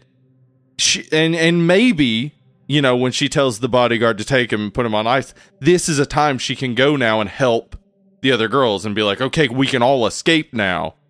But no, she goes and tries to kill Noah. And it's jealousy still driving that. But also it's probably, you fucked up a lot of our business associations now because you killed the doctor, the one who gets the meat. Yeah. It's complicated. And then whenever, Molly comes across this, the friend comes across this and bashes her head in with that shovel. And she's like, bitches like you are the problem. Yeah. And so like the film, that is a time where the film is saying kind of something very overt, that basically the women who buy into the patriarchy are the problem. I would say, getting at part of the problem, because it's not saying that the man who was killing women by cutting off pieces of their meat wasn't the problem. Right. Yeah. Yeah. But, no, it is not just shifting the blame entirely on. No, but it is saying like, this is an issue. Like, there are women who need to uphold these things to maintain their status and position. Well, essentially again, it's saying like, you can't trust a rich white woman. Yeah. Well, honestly, like at this point in the movie and at this point in society, like, Anne was Ghislaine Maxwell. Yeah. She's helping out. She's a part of it. She's not innocent just because she may have been a victim as well. Right. Yeah. Yeah. Yeah. But yeah, I think it's important to understand the depth of Anne while still recognizing the movie is saying she's a problem. She's not like she was a victim, but as a victim, one can't use that as an excuse to then be evil and victimize. Mm-hmm. Yeah. Yeah, it's a tough line that this movie crosses over for sure, man. Right. And I got to tell you, man, like everybody's performances I thought were fucking killer. Yes. Like there were some familiar faces in here. I mean, obviously I think Sebastian Stan is Winter probably Soldier. the biggest name. Yeah. Whether you know him from Winter Soldier or fucking Tommy and Pamela or whatever you know him from. Hot Tub Time Machine, obviously. Everybody's favorite he was Sebastian in Stan that? movie. Yeah, he's like the bad guy. It's been so long since I watched that. You should watch it. It's on HBO Max. That movie's funny. Yes. Is it still good? Okay, maybe I just need to watch it again. Maybe I wasn't in the right mood. Yeah. But I think it is still fun.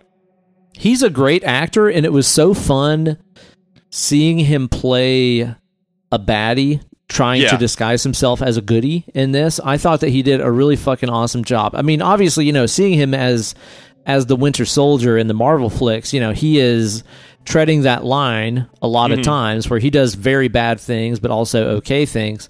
But in this, where he's like, I'm outwardly appearing as a good guy so I can manipulate you and lure you into my trap. Right. I thought that he did a really good, really convincing job. He's a really killer actor. Oh, and he does a great job in the moments where like he's like eerily straightforward and calm in what's going on while she is like slowly realizing that she is stuck in this basement. And like it's two really great performances going on there. Dude, their Sebastian dynamics with Stan's each other bringing it. are great, man. Those two on camera together where,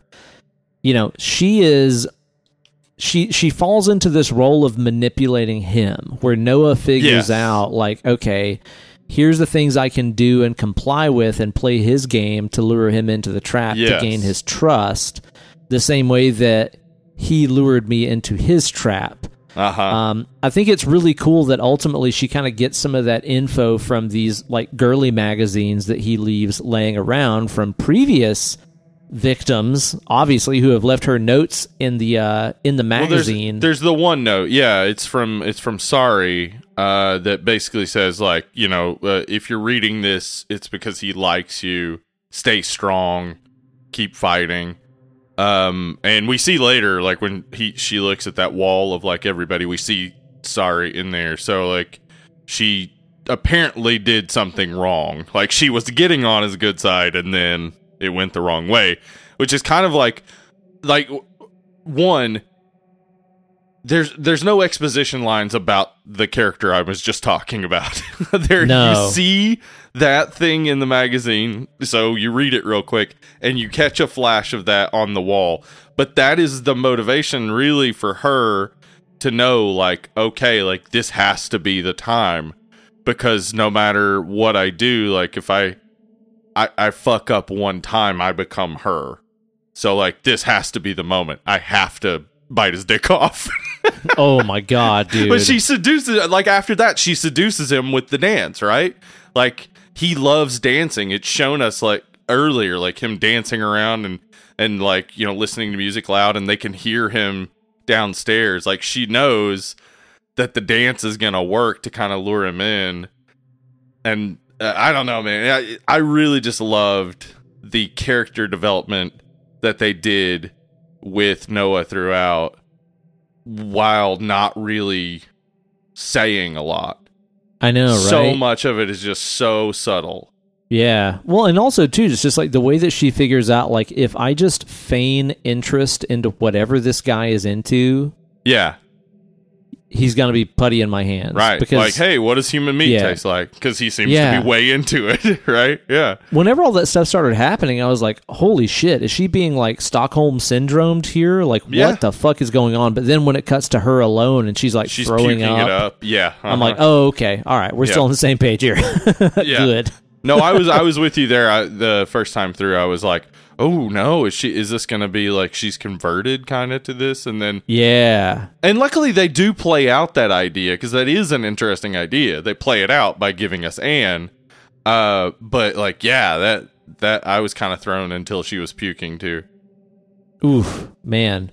Yeah, dude, some of the gore and stuff in this, you were talking about the dick biting scene earlier. It's bloody. Yeah. There's a lot of like results, not necessarily a lot of direct action. Yeah. Like you don't see, her fucking tearing his dick off with her teeth or anything, Yeah. but it's like the effects, the reactions are what we see, and they're very effective.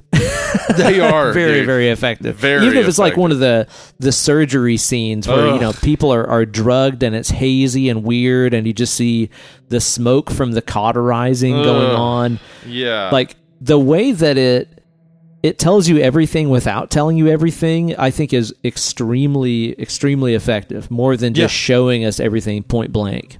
I had a question. And it's another one of my potential quibbles, but I may be wrong.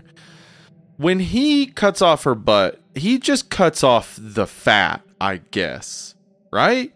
Because if somebody cuts off your gluteus maximus, you wouldn't be able to really walk with that leg, let alone dance. I would assume. Yeah, so I guess it was definitely just the fat. Maybe more as a punishment and less as I'm going to sell this meat. Because that's a quibble where it's like, if he cut off like an actual big chunk of that muscle, she would not be able to do most of the stuff she does throughout the movie. So that can't be the case.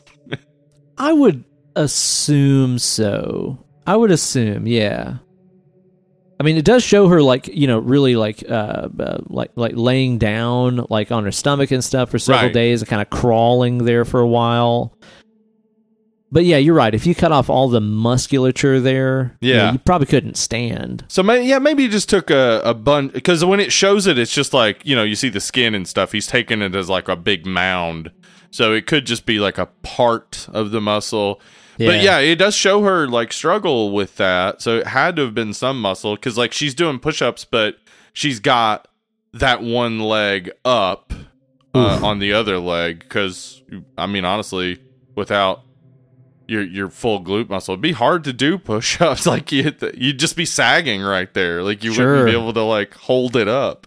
What'd you think about the way that he like boxes up the meat with like personal artifacts and a photograph? Dude, I love that this movie has an ultimate villain that we don't really know anything about, but that they're disgusting. Like, yeah, right? They're just horrendous. Like the killer of the movie is not even the worst part of the movie. These people want to know there's a story and like be able to touch the items of the thing there. It's like I can't get myself in that headspace, but it does a good job of like, these are the 1% of the 1%. They want what they can't get, basically. And they're disgusting. And that is very effective, like as a storytelling thing, to establish that there are these horrendous people that are even worse than your killer. Yeah, I wish that I could say that like there's no way this happens. Oh, it happens. I'm positive of that, right? I mean, they're involved in human trafficking for sure. So like, somebody wants to eat the people in there. People, yeah. Yeah. People are awful. They really are. It's horrendous. Well, I mean, it's really just the people with all the power, though. So, like, what's that? Couple thousand people? We could beat them. It's not that hard. Let's go eat Mayor McCheese. Fuck that dude. I'll tell you what, though, man. Like, knowing that this movie... Okay, I'll say it this way. I think that this movie, in the hands of a less capable director, could have been really bad and shitty. And, like, honestly, like, what it kind of gave me vibes of every now and then, as I was like, man, this could have given me American Mary vibes, where it's like, I get what you're saying, but this is kind of shit, you know, in the hands of a less capable director. And yet this director's like first film. That's amazing. Yeah, first feature-length film that she's directed some short stuff, but yeah, this is the first feature-length film. I think it shows, like a clear restraint in a lot of ways that is helpful in building the dread and the tension instead of having to show everything and be very explicit. I mean, that's a type of movie, and those can be very good, but this does a much better job, I think, of being subtle with stuff that makes it a little bit scarier. Like, the fact that everything's not on Front Street leads you to imagine far worse things. Because we don't even know what happens with Melissa, but by the time they're eating her liver, you know she's dead. Ooh, man. And she just, like, lost her mind in the other room. Like, that's we don't brutal. see that. Yeah, and the fact that you never see her makes it more grim to me. Exactly. Yes, and yes, in the hands of a lesser director, they show her and make her do like body contortions and shit, and like have stuff written all over the walls or whatever. Just exactly, man. You don't show that, but it leads your imagination to be like, holy fuck, I can't even imagine what's going on. For real. Like, imagine you make your first movie and it's this fucking good. Holy make shit. Another one, please. Yeah, please. Yeah, I'll definitely be fucking watching, man, because I really dug the vibe of pretty much everything. You know, I think the aesthetic of the movie is fucking gorgeous, man. The scenery, the locations, the houses, the food, everything. It just looks fantastic, man. Well, and we got to talk about the cinematographer who worked on some films we've talked about in the past. Some stuff we like. Yeah, like Hereditary and Midsommar. Maybe you've heard of Paweł Pogorzelski. Paweł Pogorzelski. That's it. Yeah, he's good. He seems to be Ari Aster's go-to guy because he's the cinematographer for Disappointment Boulevard, which is Ari Aster's upcoming movie. And I was excited to see this, that he is also the cinematographer for DC's Blue Beetle movie that I didn't even know was coming out. What? If you don't know Blue Beetle, if you don't know newer Blue Beetle, Jaime Reyes, fucking great character. Awesome. I mean, not the older Blue Beetle's not cool, but the newer Blue Beetle is so fucking cool, and I'm very interested to see what a guy who's worked on this and Hereditary and Midsommar does with a comic book movie. No kidding, right? Yeah. Damn, man. Yeah, I think though, like he obviously like he has an eye, and he has a good vision, and obviously you've got a director who trusted him to do this very interesting. I mean, like so many of the shots, like they will open on like tight shots of people's mouths eating, and then like pull out to show us what they're eating and stuff. And it's just like, that's such a weird thing to do, but it works so well at getting your mind constantly on this thing, this like idea of consumption and eating. And it makes me like kind of not want to eat. Like watching it makes you feel kind of gross about eating meat in general. Right? Yeah, I get that, man. A lot of the cinematography and stuff and the shots reminded me of a lot of like late 60s, early 70s stuff. Like Kate was saying it reminded her of like Barbarella with a lot of these shots, and I can totally see that. Even like the credit sequence, which I love how the credits, it was great. The titles drop like half an hour into the movie. Yeah, 33 minutes in, and now we get the titles. After she like passes out and stuff, which I got to tell you, as somebody who has just recently experienced their first drug tranquilization when I got my wisdom teeth out. Yeah, it really is kind of like that. Like they captured that really well on screen, stuff where you're just like kind of watery and blurry. Yeah, but you're trying to act like stuff is normal. I can't even. And God, this is fucking dark and fucked up, and I'm not even remotely joking around about this. But it's like I can't imagine. You know, like what I felt knowing I was about to get, put under to get my necessary wisdom teeth removal surgery. I can't imagine having that happening to you and you weren't expecting it. Holy fuck. Yeah, I have been drugged. I got a roofie that I think was meant for someone else. Fucking sucks. So there was, I think I mentioned it on the that. show like a couple weeks ago, but there was like a rash of some kind of UT hazing ritual going on earlier this year, where it was just like, hey, go fuck somebody up, and like friends of mine in bands like were like, oh, somebody brought the band a round of shots, and somebody would like fucking roofie roulette one of them just to fuck them up, not to like rape them or anything, but just to fuck them up and get into some goddamn fraternity. That shit's not funny. No, I didn't know what was happening. It was terrible. I can't imagine, dude. I cannot imagine just going out like that. That's terrifying. But it's portrayed accurately in this.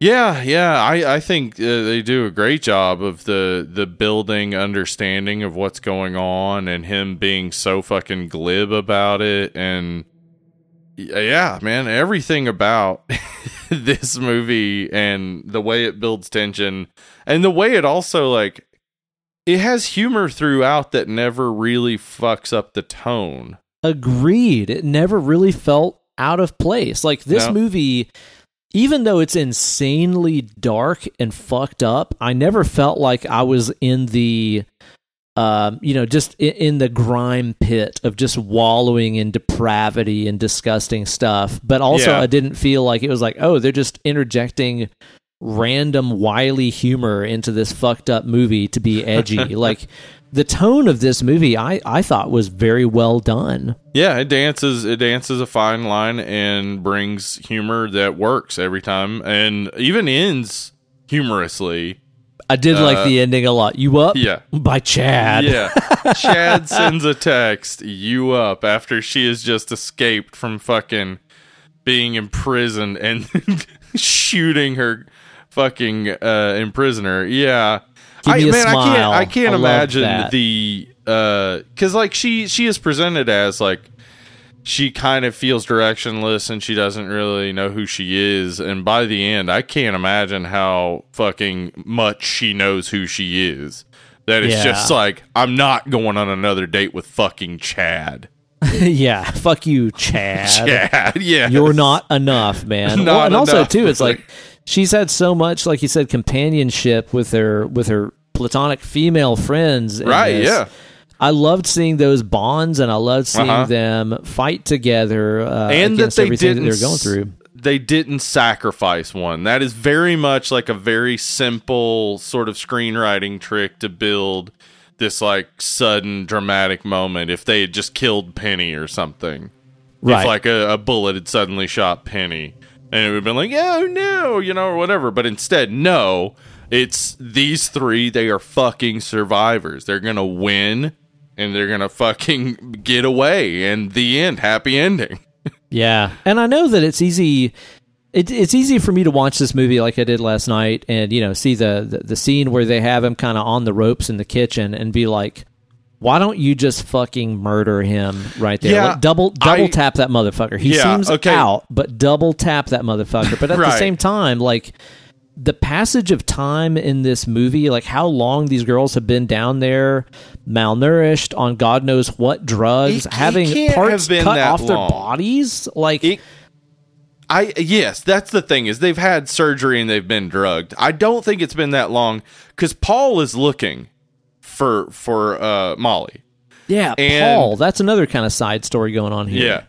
Yeah. Who also gets away without being killed for being a nice guy, which is great. I think the screenplay is like, let's reward the people everybody likes. But Paul's looking for them the whole time, and it seems to me that it's only probably within a couple of weeks at most, I think.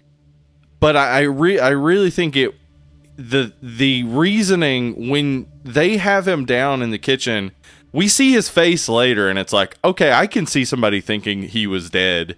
But then also, like Penny has very recently had her leg taken off. So she's weak.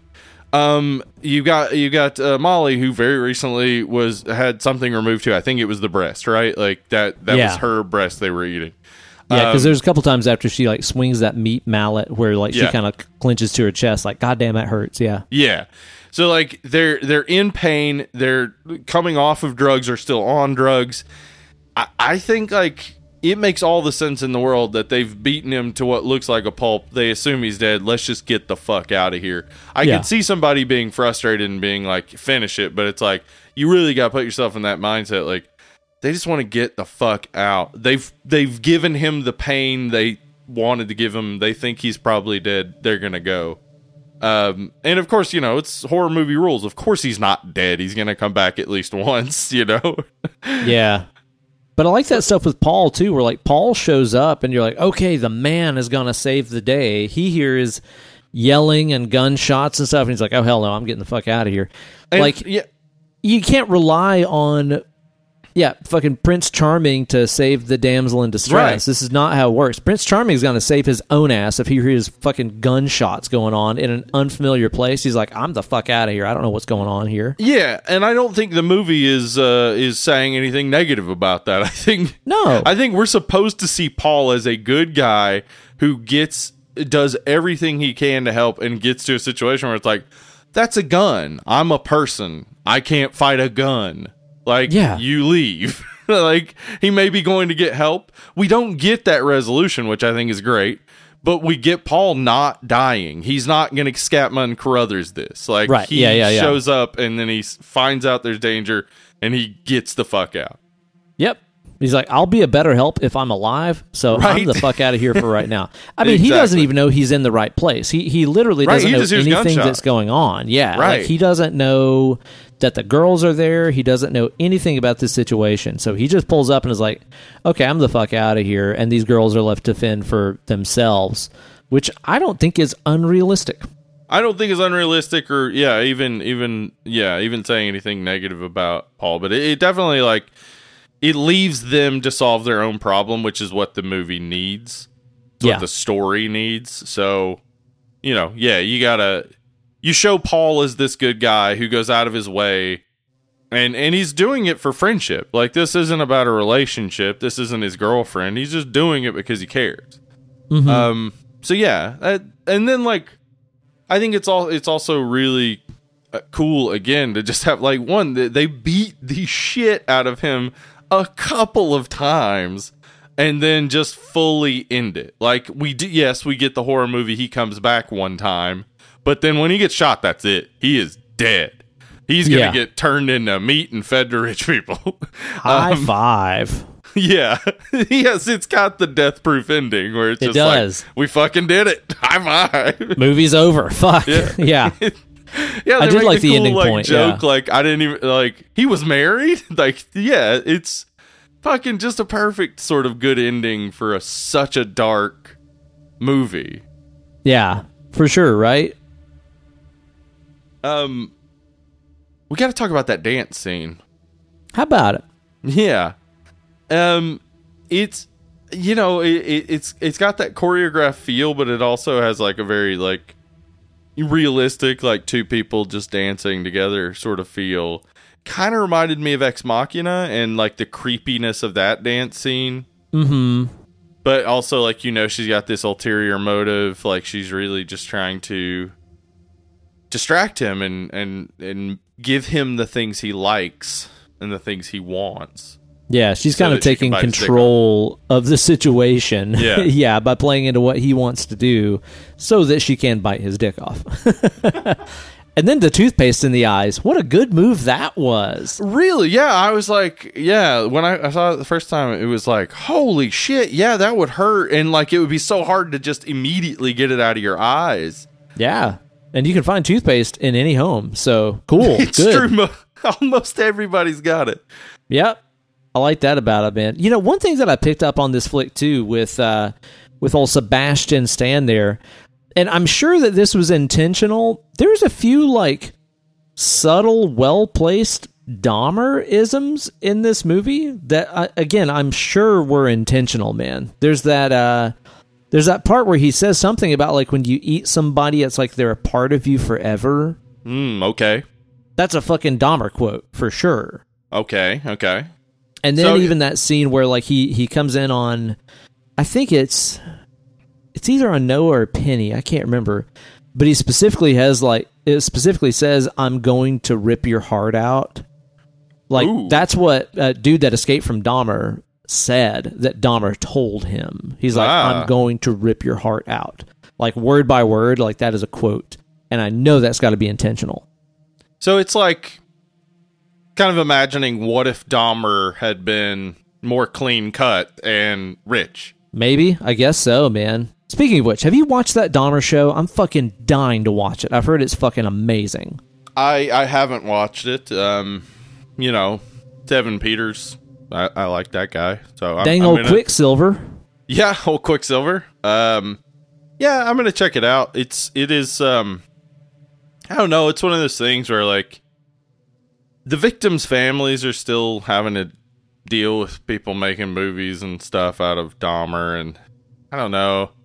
I know, right? That's where the struggle is. I heard that they didn't really get the like victims' families' permission to do this either. Right, and because they're public figures, it's like, well, they don't have to, but you Still should. Seems a little gross. It's gross, yeah, it is. I mean, I'm sure they're not like making light of the victims. From what I understand, it's very much like Dahmer was a monster. Like it's not, playing him up or anything. Yeah, it's these are real human lives. Yeah, yeah. One of those things where it's like, gosh, we get so much serial killer stuff and so much like true crime stuff. Yeah, and victims just become bodies after a while, and exactly. Doesn't seem to be a positive overall, but right. Also, I understand people's interest in exploring serial killers because, like, it's just this genuine human oddity, right? Like, why would outer you limits do of that? Humanity, sure, right? Yeah, yeah. I'm kind of at odds about it, but I think I will watch it. Honestly, yeah, I probably will. I as I said, I like Evan Peters, and I am interested in the subject matter. Yeah. So, I picked up on a couple of just like, subtle Dahmer vibes going on in this movie. I think he had a little bit of a Ted Bundy vibe, too, with him being this handsome, well-to-do guy that was just a fucking monster to women. Yeah, well, I mean, people have wanted to eliminate that framing as well, that he was a handsome guy who like charmed women. Like if you look at all the victims, he didn't charm any of them. He lured them in with sympathy. There was no charm involved. He wasn't charming. No, not at all. But to give, because as we've said, like to compare him to Patrick Bateman or a not real serial killer or Dahmer or Ted Bundy, like it's clear that there's like this drawing on the allure idea of a killer. Like apparently to audition for this, Sebastian Stan like sent in a video of him dancing with a knife, and it's my wife my wife told me, don't forget to say that Sebastian Stan is fucking sexy. He's a hunk. Yeah, there's like there is a sexy element to this. He is being portrayed as particularly like sexy and like alluring and whatnot until the 33-minute mark where the drugs start to hit or whatever. Like up to that point though, he is this very alluring charming guy. But as I said, it's not like exceptionally charming. He is just okay charming. She's just not had a whole lot of charming men in her life. So she's specifically charmed by this guy who's kind of just superficially charming. That's he true, feeds man. her cotton candy grapes. And as a guy who hates cotton candy grapes, I don't get them. Have you had them? I've never had one, dude. I was wondering about that, and I was specifically going to ask you about it, so it's so weird you brought that up. I've never had this shit, but like cotton candy tastes like nothing. It tastes like fucking spun sugar, which is what it fucking is. Okay, so yes, it's just like super, super sweet grapes that kind of give you the feeling of it kind of melting in your mouth a little, but not really to the same extent. But I've tried them. I don't like them. I can't get into them. They're too sweet. Yeah. Like, have I ever had a grape and I was just like, man, this sucks. This thing is shot. It needs more sugar. Yeah. Like, what? Yeah. It's a fucking grape. Come on. Yeah. But no, anyway, yeah, but like, he is very much like all those different character types kind of put together. But I think, again, yeah, the cast, specifically Sebastian Stan and Daisy Edgar Jones, she's great. Noah, are just fucking amazing. Yeah, she's fantastic. I didn't really recognize her from anything. I'm not sure I've ever seen anything else she's been in, but she was fantastic. I thought she played the part extremely well, man. From being, just a normal person at the start of the movie to being in this hellscape where she figures out what's going on and she's just screaming and trying to get off of those chains and shit, to turning manipulative, to turning violent. Like, she did a whole lot in this movie, and she did it all really well. Yeah, she does an amazing job, and I think I think their chemistry is great too, because like she is able to sell the idea that they could be together despite his like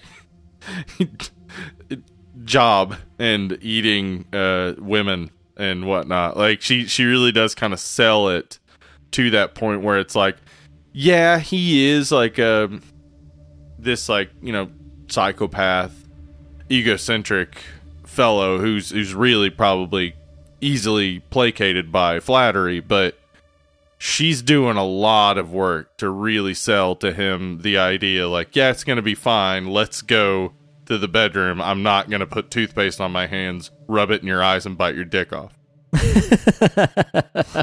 But she is, yeah, she does an awesome job, man. Like, I can't really complain about anybody's performance in this, honestly. No, Molly did an awesome job too, man. Absolutely, yep, she's great. I think Anne's great. Like Penny, man, Penny does a great job. We don't even see her most of the time. She does such a great job as voice acting, I guess, to like make her very likable early on. And of course they have their banter and they are supportive of each other, so she's very likable. Were there any other complaints you had about the flick? Like, you mentioned a few things earlier. We've had a few little nitpicks, but like, I don't really have a lot of major stuff to gripe about. Yeah, that's going to be an issue. Is I don't have any major gripes except for the thing that is extremely effective and only a gripe for me and people who might dislike mouth sounds and things.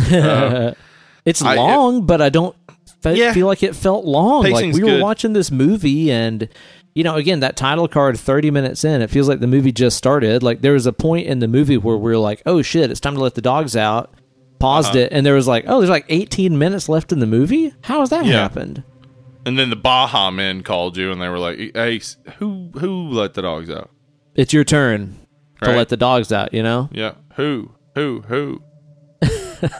What if it turns out the Baja men are owls? Has this been explored yet? Oh, no. All their hooing? Huh? And they don't want the dogs out because the dogs frighten away their prey. They bark at us. They get rid of the mice and stuff we can eat on.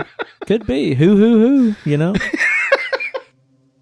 you think that the messaging in this movie was too on the nose? I feel like some people are probably going to watch this and be like, this is a man-hating feminazi movie. Do you think it was too on the nose? No, I think it. I don't either. I think it's full of stuff that is much more like subtle, and the themes of consumption and stuff. There's not an overt message said there, and I think when it needs to be overt, it's overt, and that works. So no, I don't think it's too on the nose. I really like. I enjoy the exploration of something in such a dark, vein, but also to give it that humorous feel throughout. Like it's so light, the humor. Like it's not like spread all over the place, but it's there, and it keeps a very interesting tone that I liked a lot. It's a unique tone. Like, Yeah. I honestly can't really compare this movie to much. Like, in terms of, subject matter, we mentioned Raw and stuff like that earlier. Maybe, I mean, in terms of, like, people eating movies, I guess you could put Ravenous on that list, but it's not really anything like those movies. This is a unique feel for this flick. I think Ravenous is a good choice. God, I love that movie so much. Because but Ravenous doesn't do the tone exactly right, but I like its weird tone. I like it has it for the being humor weird, and the cannibalism, but this does it really well. It does, man. This is a cool, unique flick. I'll definitely recommend this one. Like, it's, like we said, not one that I'm going to watch over and over and again for funsies, because it is, like, pretty grueling and pretty fucked up. But, dude, I am very fucking interested in seeing what else the director, what's her name again? Mimi Cave. Mimi Cave. I look forward to seeing what she does next, because I'm on board with this, man. Do you got any other observations about this flick? No. Just again, if you got sound issues and you watch this and you didn't like it, just mute those or wear some earbuds or something. I don't know. Like, just like try to get rid of that noise. Because other than that, man, this just has everything kind of figured out in a way of telling a unique story where, everybody doesn't have to die, but it's still a horror film. Yeah, totally, man. Unique flick, man. I think in terms of final thoughts and ratings on this, looks great, edited great, great pacing, great cast and acting, great soundtrack. Like, I just don't have much to complain about, man. I think that this is probably like a 7.5, maybe 8 for me. I really enjoyed this flick a lot, man. Big surprise. And also, too, I'll have you know, didn't watch a trailer for it. Good. Oh, good. Yay. I knew we were doing it for the show, and I'm like, not watching a trailer. Not watching that trailer. Yep. I'm gonna go higher than you. I'm gonna go with an 8.5, leaning even towards 9. I think despite the issues I had with the mouth sounds and food sounds and whatnot, I just really think it's such a good, solid horror flick that really does the job. It does something that you got to be in a certain mood for. You do. Which is why, as I said, I'm not going to be rewatching this anytime soon, but I will rewatch it for sure. But it definitely, you got to be in a right mood for it, because it is both like depressingly dark and humanly funny, and I very much enjoyed it. So for me, 8.5. Definitely, man. We look forward to hearing what you guys think about this one over on our social media pages, our Instagram, our Twitter, our Facebook group, which is the best place to hang out on the Facebook, of course. Mm-hmm. The only place, in my opinion. Yeah, find us on our Linktree page. Just look up Linktree, Dead and Lovely. You'll find all of our socials and things, including our Patreon page, which is a great thing to support, because the next episode could be yours, because today's episode was a Patreon pick. Yeah, Christina submitted this over on patreon.com/Dead and Lovely. That was Christina Aguilera, right? She's a fan of the show. Well, I'm sure Christina Aguilera is a fan of the show, but it wasn't her. Oh, okay. Different Christina. Okay. Yeah. Become a patron on any level. You get access to the Patreon exclusive episodes. I had mentioned we were going to do an addendum episode about Pearl. We had a ton of technical difficulties. We're still going to do that, but I went ahead and released the episode of the Treehouse of Horror thing that Em and I did, and boy, is that woman funny. So go check that out. But if you become a patron on a $5 level, you get to submit a movie to the smoking bowl, and then we draw from that smoking bowl, and we cover the movie just like we did today with Fresh. We did it. That could be yours. So be sure to support us over there on that Patreon page. And again, rate and review anywhere you can review a podcast, like Apple Podcasts or Spotify, or on your Samsung television. Yeah, please. Wherever you can do it. And stay tuned for next week's episode. We are once again dipping back into that sweet, sweet suffering, dude. We're going to be raising hell. That's right. We're talking about Hellraiser Bloodline. The fourth one. Yeah, this is the one that I said when we did 3, like, that'll probably be the last one we do. But then they got this Hulu one coming out, and it looks cool. I'm intrigued. So, maybe we get a mini-sode on that, as well as this yeah. Hellraiser 4 episode. Now, it's been many years since I watched this one. I remember there being some cool stuff and some really not cool stuff. Yeah, that's true. And honestly, I watched it recently when I did the most of the Hellraiser movies. I'm going to finish them before we do this, but I when I rewatched it, I remember reading that it was originally planned as a trilogy, and when I read that and saw like the 3 potential movies that would have existed, I was like, man, this could have been cool. It doesn't end up that way because you throw 3 movies all together. We'll talk about it next week. Yeah. Let's get into that. Hopefully you guys tune in then. Thank you guys so much for listening to this week's episode. Be sure to tune in. We'll be raising some hail next week, talking about some in life stuff, I'm sure, right? Absolutely. Yes.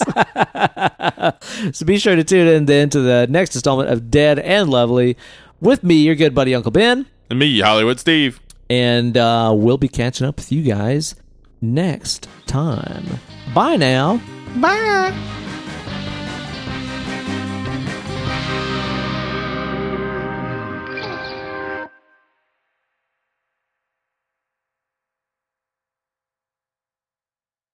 So, Ben, I was out in the yard walking the dog. Mm-hmm. We have this next door neighbor. They have a German Shepherd who likes to bark at our dog to let Salem know, I guess, like, hey, I'm bigger than you and I see you. But they also have like a grandchild. And this grandchild, throughout the summer, every once in a while, I would see him out there playing with the dog. And he talks to me all the time, which, whatever. Wait, the grandchild or the dog? Is this son of Sam? Son of Steve? What's going on here? Listen, the dog talks to me sometimes. He doesn't tell me to kill, though. Okay, anyone you know. All right. He tells you to live. Right. But yeah, throughout the summer, this kid, he would just like talk to me and, say kid stuff. And it was like, yeah, whatever. He's playing with the dog. He says stuff to me. Today, though, he asked me, he says, is that a wiener? About my dog. And she is. She's part dachshund. Yes. So I said, yeah. She's part dachshund. Being very, attentive to my speech.